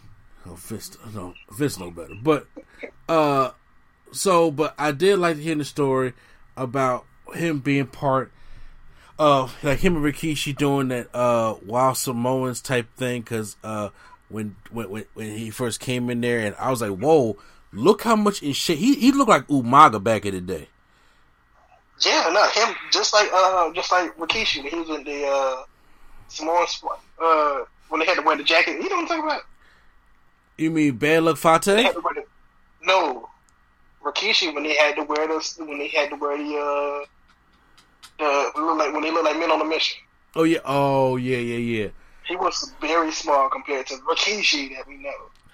Exactly, and like I said, on top of that, they also did they were called the head shrinkers at first, and then when they brought in Yokozuna, I was like, man, I ain't never seen Yoko this small or this agile, but the first person that came to my head when that happened, I was like, that's Umaga back in the day. And I was like, he moving like Umaga. So I was like, so it was like Umaga when he came back out in 2006. I was like, well, that's like Yokozuna from 1990. Right there. So obviously when that gimmick didn't work, he came and then they added him with Mr. Fuji, and they said, we're going to turn him into a sumo, and then he breaks the sumo gimmick, and then at first they didn't have no problem with the sumo gimmick and stuff, so that was a cool. And he came in there, and then, you know, he was just so agile, and then, like I said, if y'all look at Yokozuna from like 1992, 93, a little bit 94, that man is a great big man. Great. Yeah. He's a really one of a kind.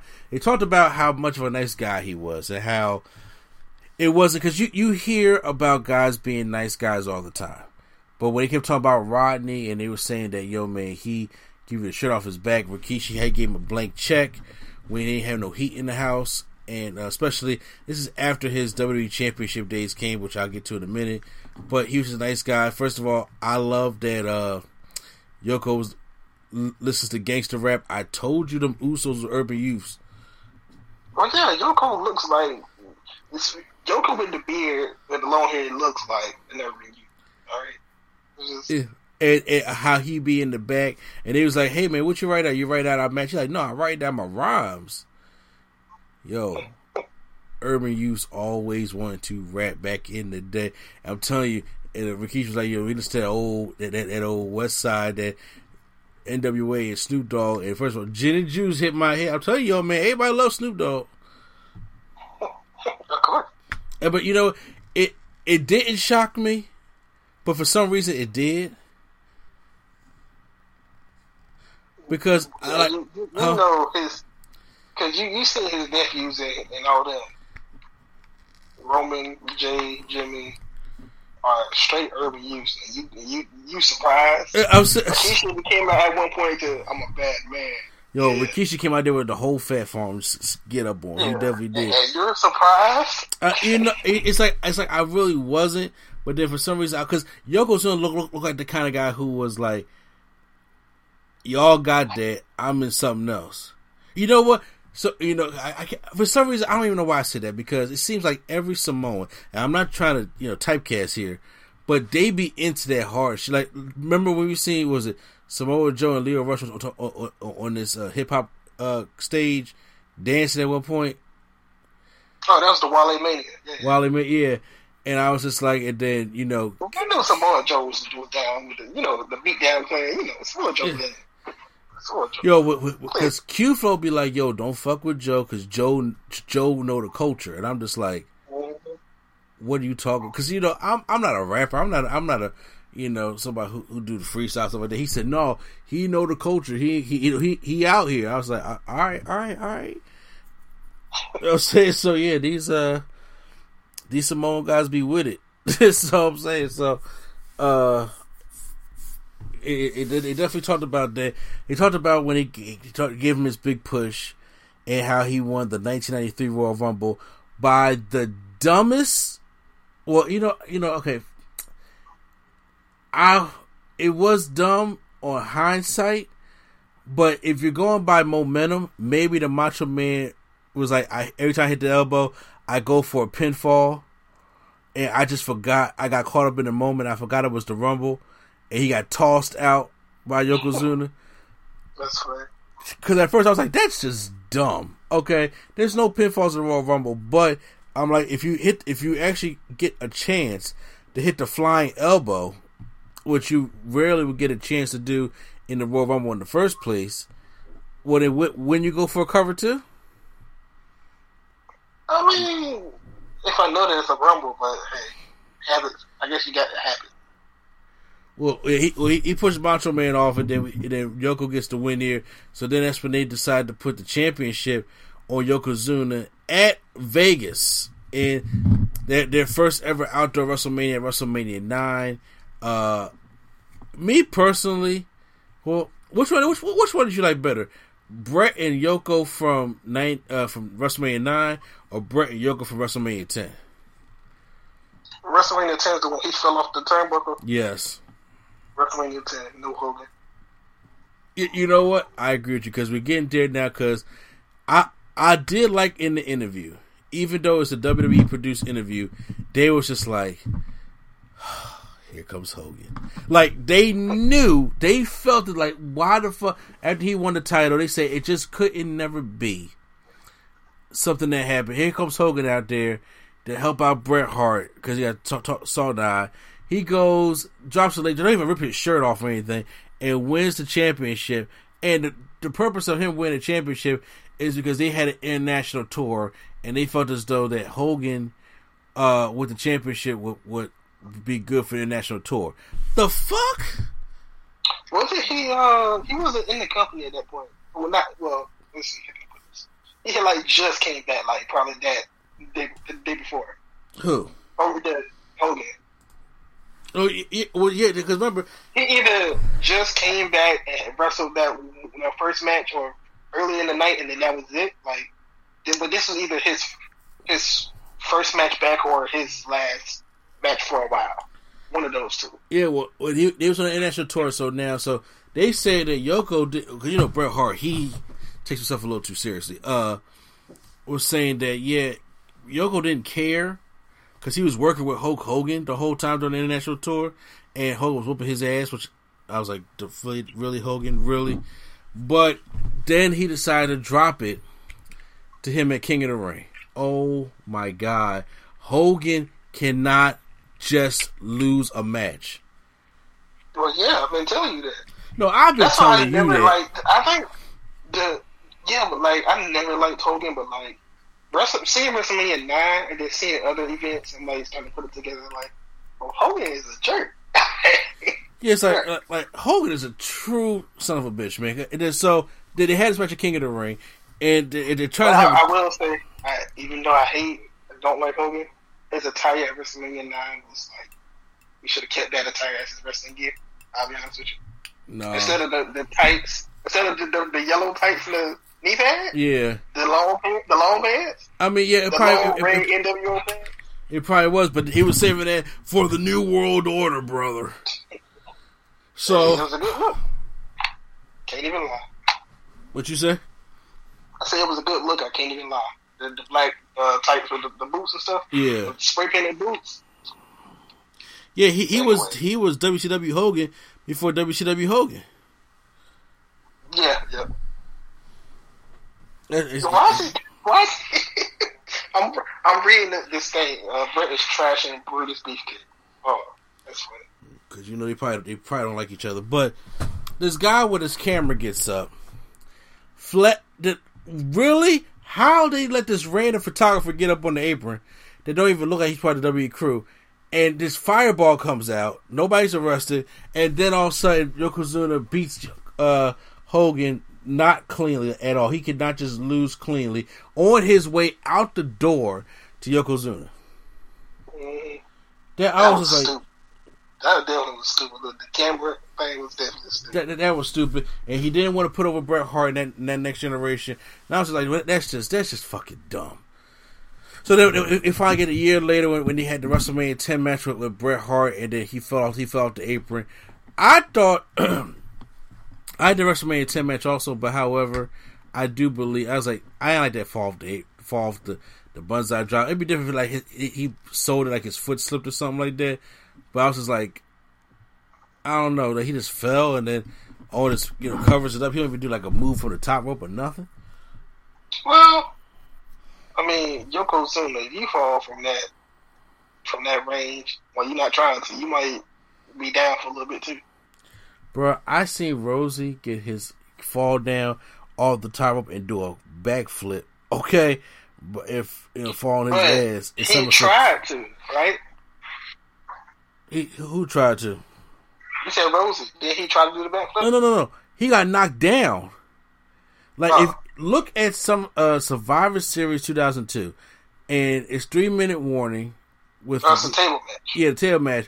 Bubba Ray knocks Rosie down off the top rope because he's on the top rope and he knocks her down and he falls, legs spread on the bottom and it bounces him up so high he ends up just doing a backflip. Yeah, I was just like, yo, like when you get tired, you gotta go back and check that out.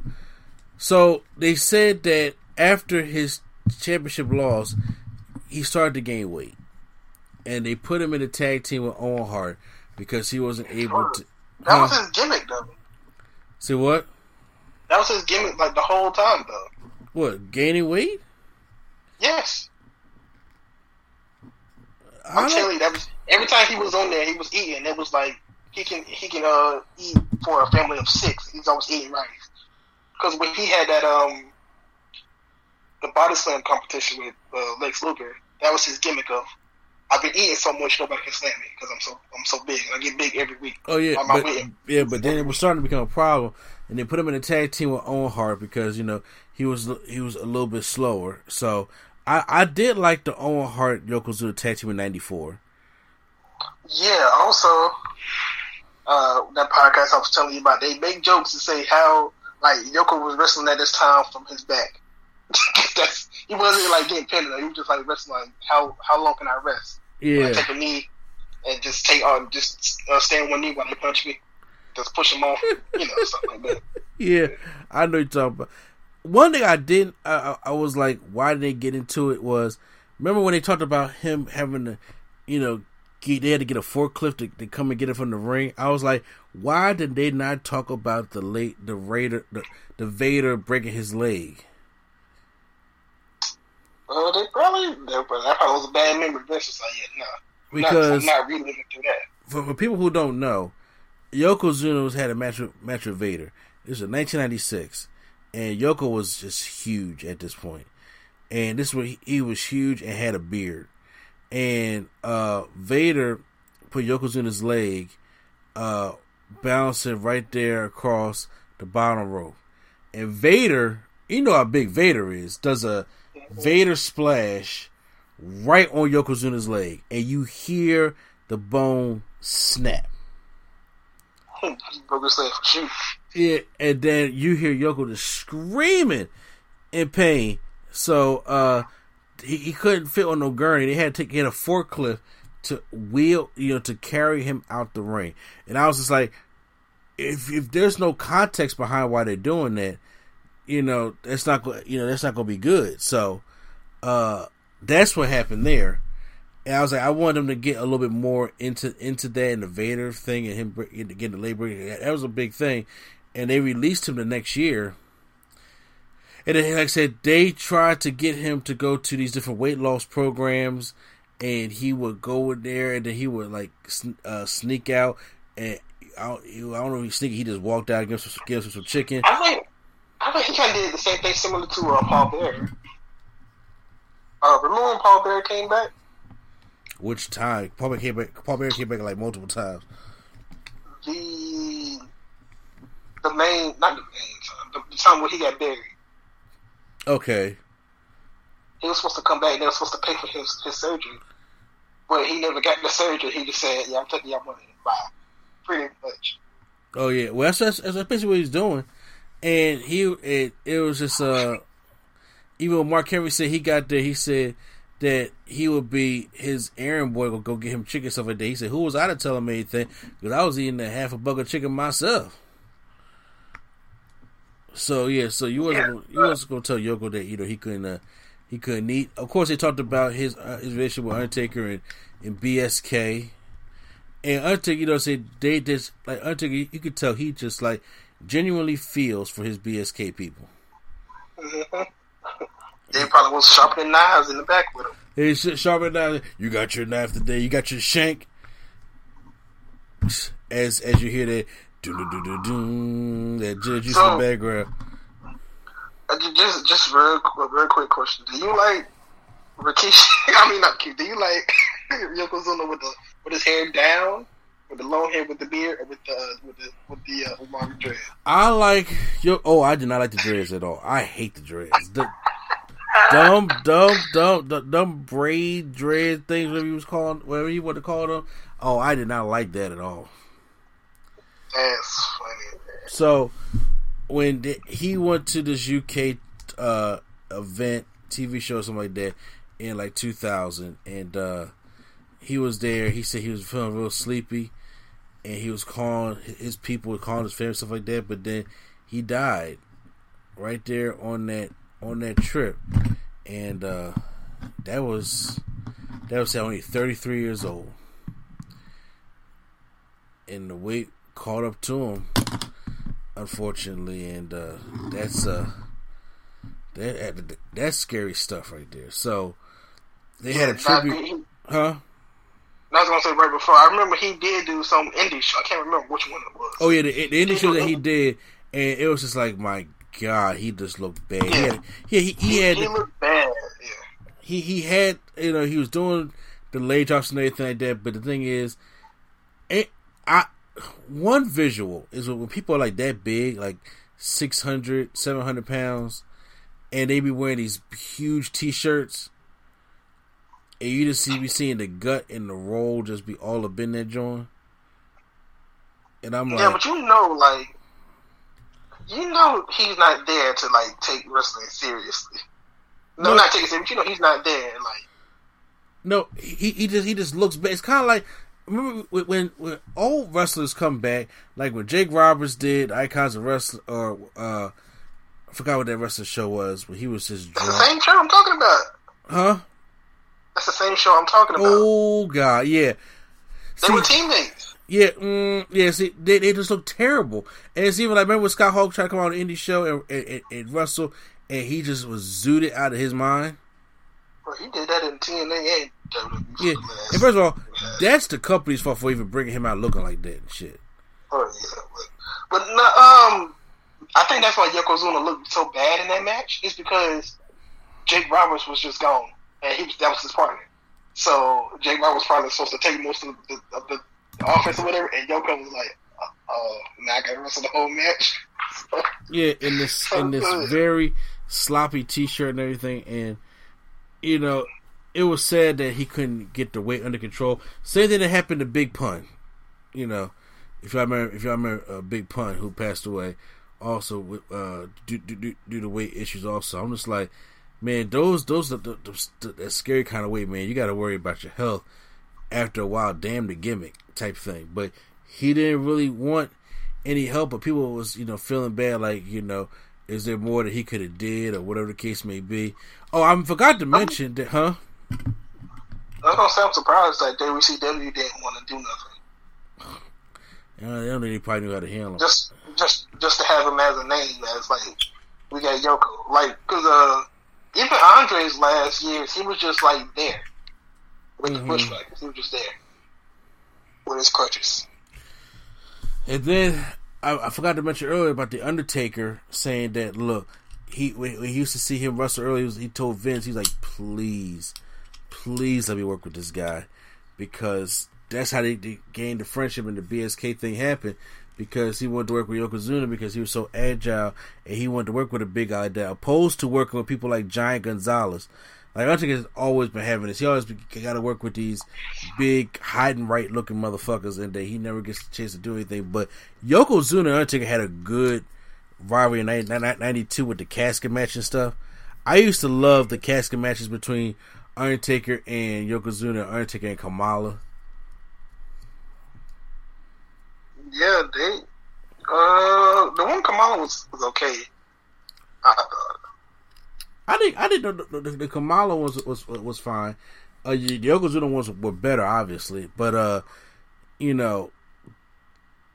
there were some that were just terrible, but still. Of course.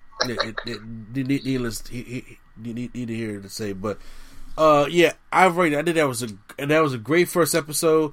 I don't know who the next one is and when it's coming out, but Yoko was the one I was excited to see. I really want to see Lex Luger, and I want to see how deep are they going to get into Lex Luger. What's the actual name of the actual show called? Icons. Just Icons? Yeah, Dirty Icons. Okay, we'll see if they got the full list. Because it's Yoko, then we get Beth, we get Lex Luger, we get RVD. Oh, RVD. Oh, I knew it was getting RVD. Yes, we get RVD. But I really want to hear the story about Luger. I really want to hear the story about Luger.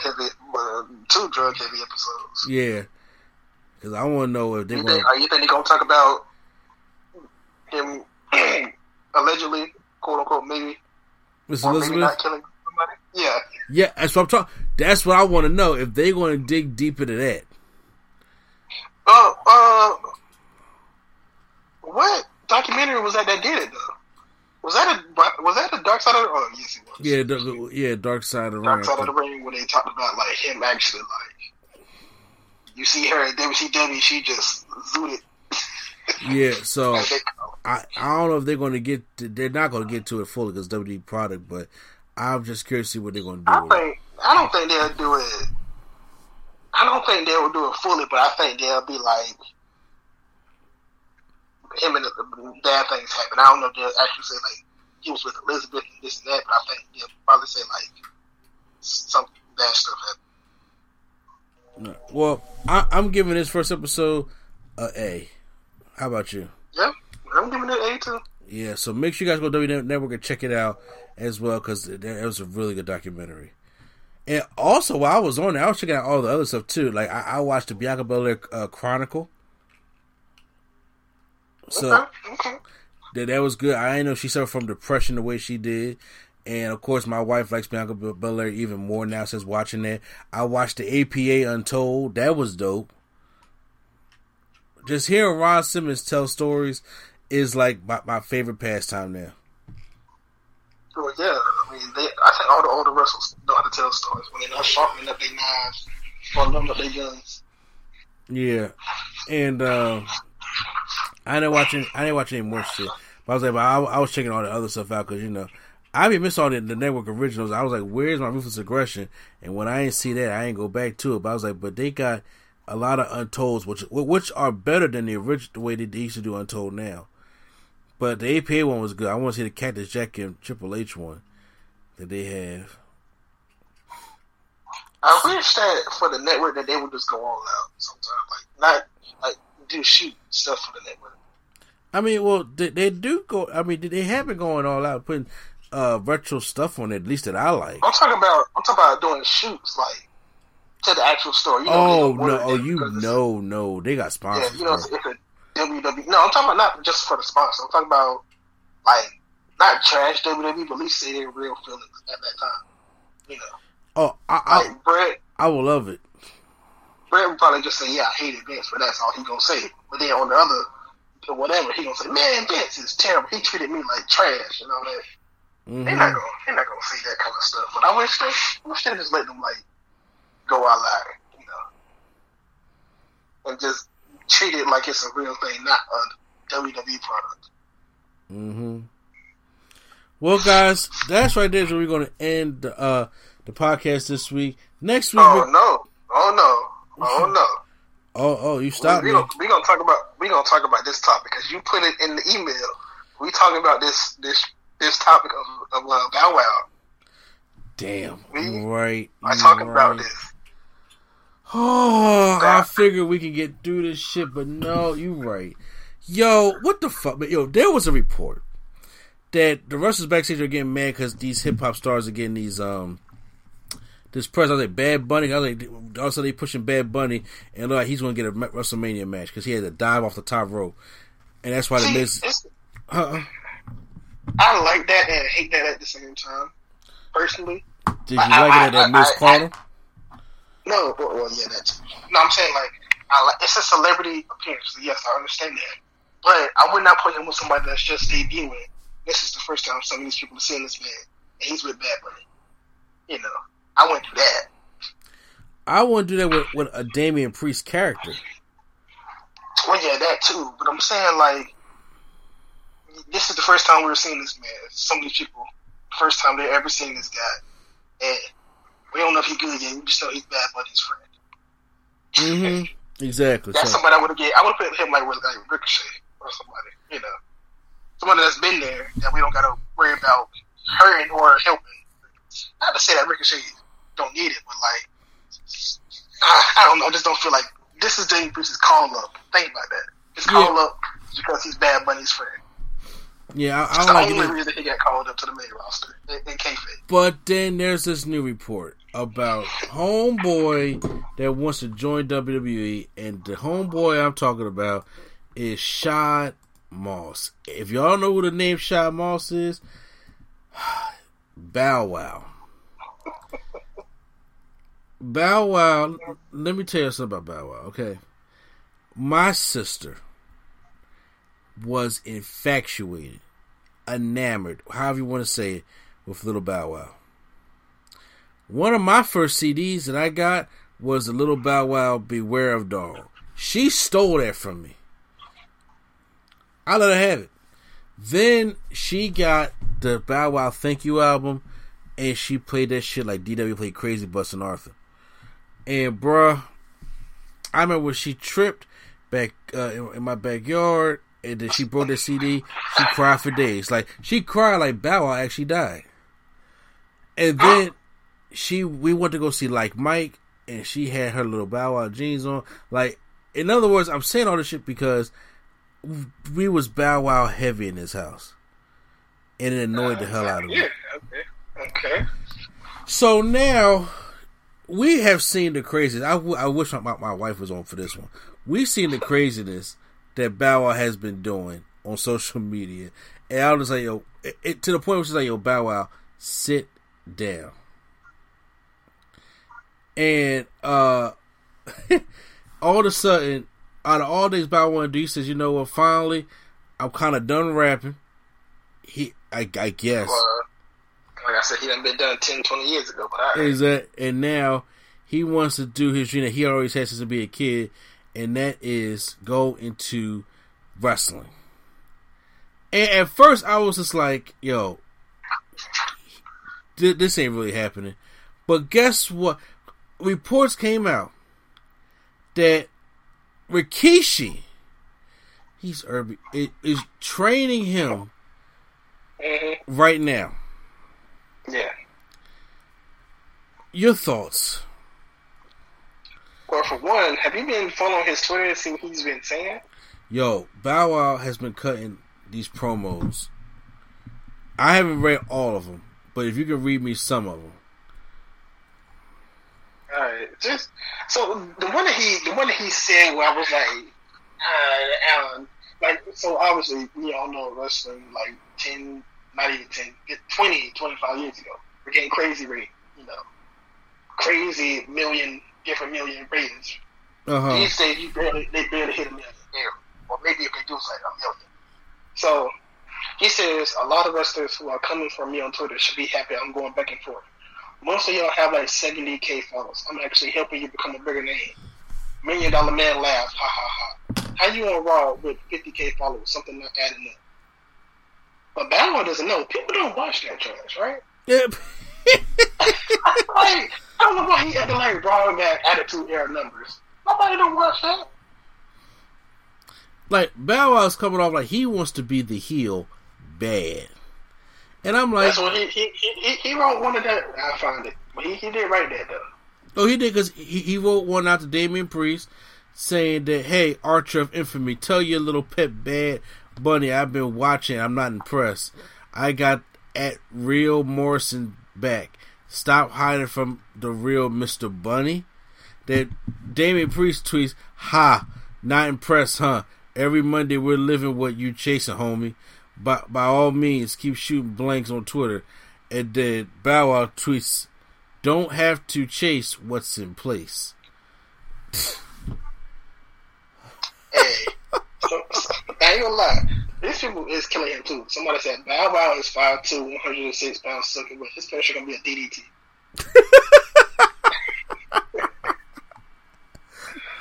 Oh shit! So I just the one that I wanna Do you think? Hold on, I gotta know. Because first of all, he was making fun of Hurt Business suits. I was like, yo, leave the Hurt Business out of this, bro. But he's talking about these suits and bras. Yeah, I have to know. Is for all this shit going on, is Bow Wow gonna be at WrestleMania? Yeah. Oh my! I think he'll be wrestling, but I think he'll be there. Oh, Look, this promo is how I know he's in for a rude awakening. He says, every morning I wake up, it's a wrestler who is subtweeting me in their feelings. Get over it. I'm already helping you get over by tweeting you. Instead of hitting the gym 8 times a week, work on your promos, build some character. That's where we differ in. As if the wrestlers have control of their promos and their character. As if he's about to be coming in there, cutting his own promos. That's where I'm laughing at. Oh, this man. He thinking he about to come in here and just say what he want on top of his head. He would have come in there and spanked that ass. That's the funny part. And then, but the thing that's getting me, people obviously that don't watch wrestling, so like, yeah, that's facts. Yeah, he telling them, yeah, how you want wrong with 50K followers and Bow Wow is chocolate facts. He's already getting no res of him. Y'all need to sign him. He ain't wrong. Y'all need promo. I'm like, this man is talking as if the wrestlers have control of promos, even if we all know that they don't. Yeah, bro. Yeah. Y'all need to tone it the fuck down. Which by the way, even with that being said, I'm just like, God, I just had it. I just had what I was gonna say. in my mind about him being this stupid heel. I'm mad. And so people actually coming to defense of him, like Tommy Dreamer. Did you read the Tommy Dreamer tweet? Please, I did not. But he's had after this weekend when they made me buy.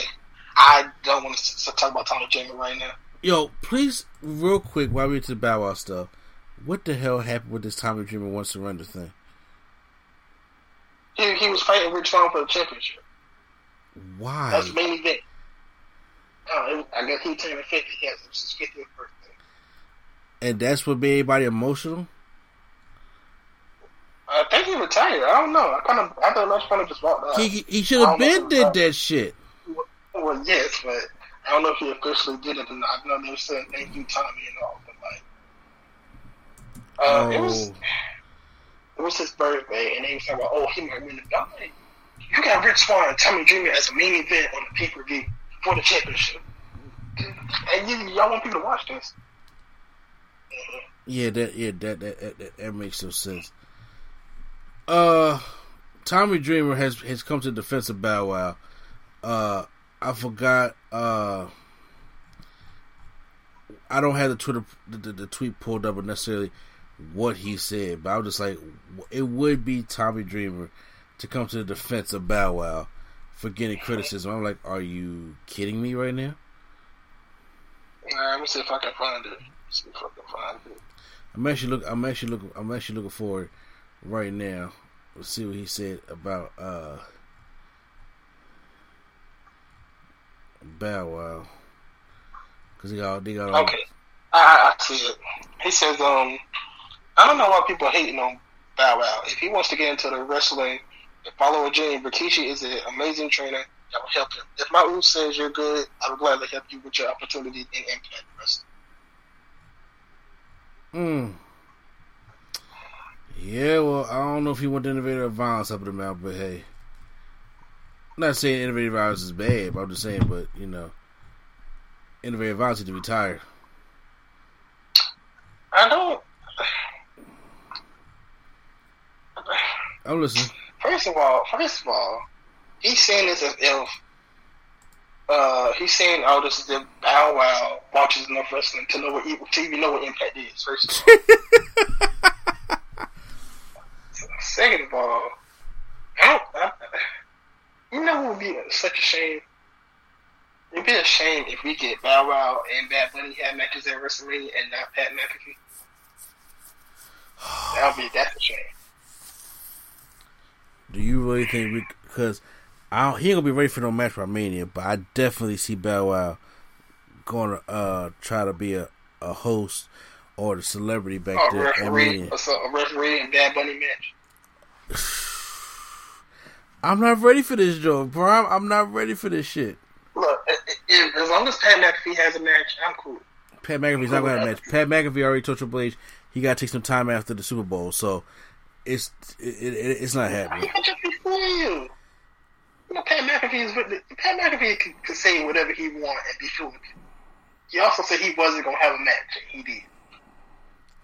So, Well, I'm just hoping they don't have like Bow Wow and Dominic team up, or Vince like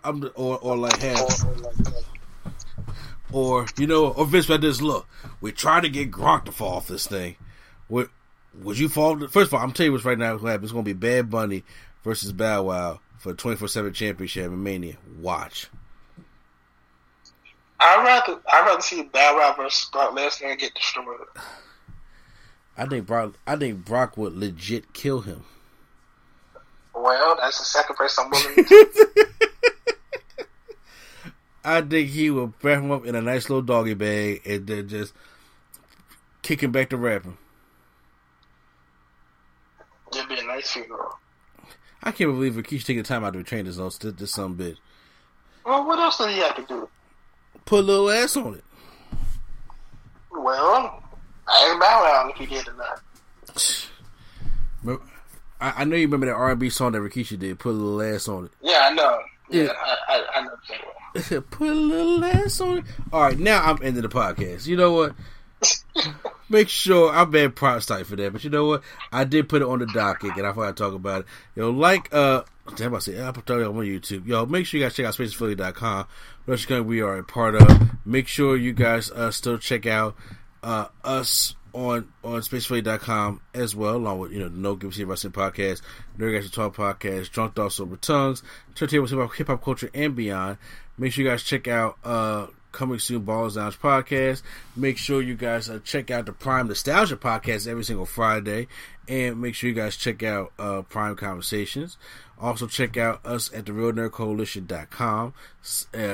Get your merch, also the Teespring/TheRealNerdCoalition.com, and you can listen to Q-Flow over there on the War Drum. I'm just kind of wrapping this up kind of fast and everything like that. So we'll be back next week for Elimination Chamber live review on Sunday, and also for the predictions, which should be up by Saturday after SmackDown goes off, so we get the confirmation of what we're going to get and stuff like that. So there we go. There you have it. So once again, this is NC the place to be. Children Train Mr. A&D, and not Deion Sanders with Prime Time. Alright, y'all, let's be real. Alright, and Q-Flow, wherever you're at, take us out.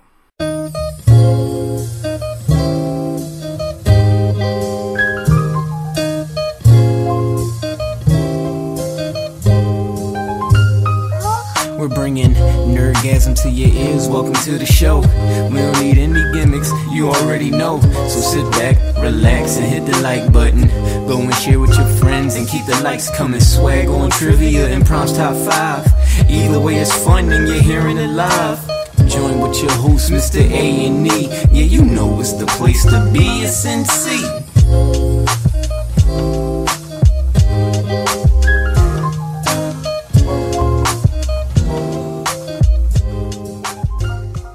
Imagine your new bathroom. A sparkling new tub, a modern shower conversion, a seamless new wall, all done in as little as a day. Introducing Bath Fitter. Join over 2 million customers delighted with our one-of-a-kind remodeling process. No demolition, no mess. Guaranteed for life. Installed in as little as a day. Book a free in-home consultation at bathfitterpodcasts.com and get our best offer of the year right now. Bath Fitter, 35 years of better bath remodels.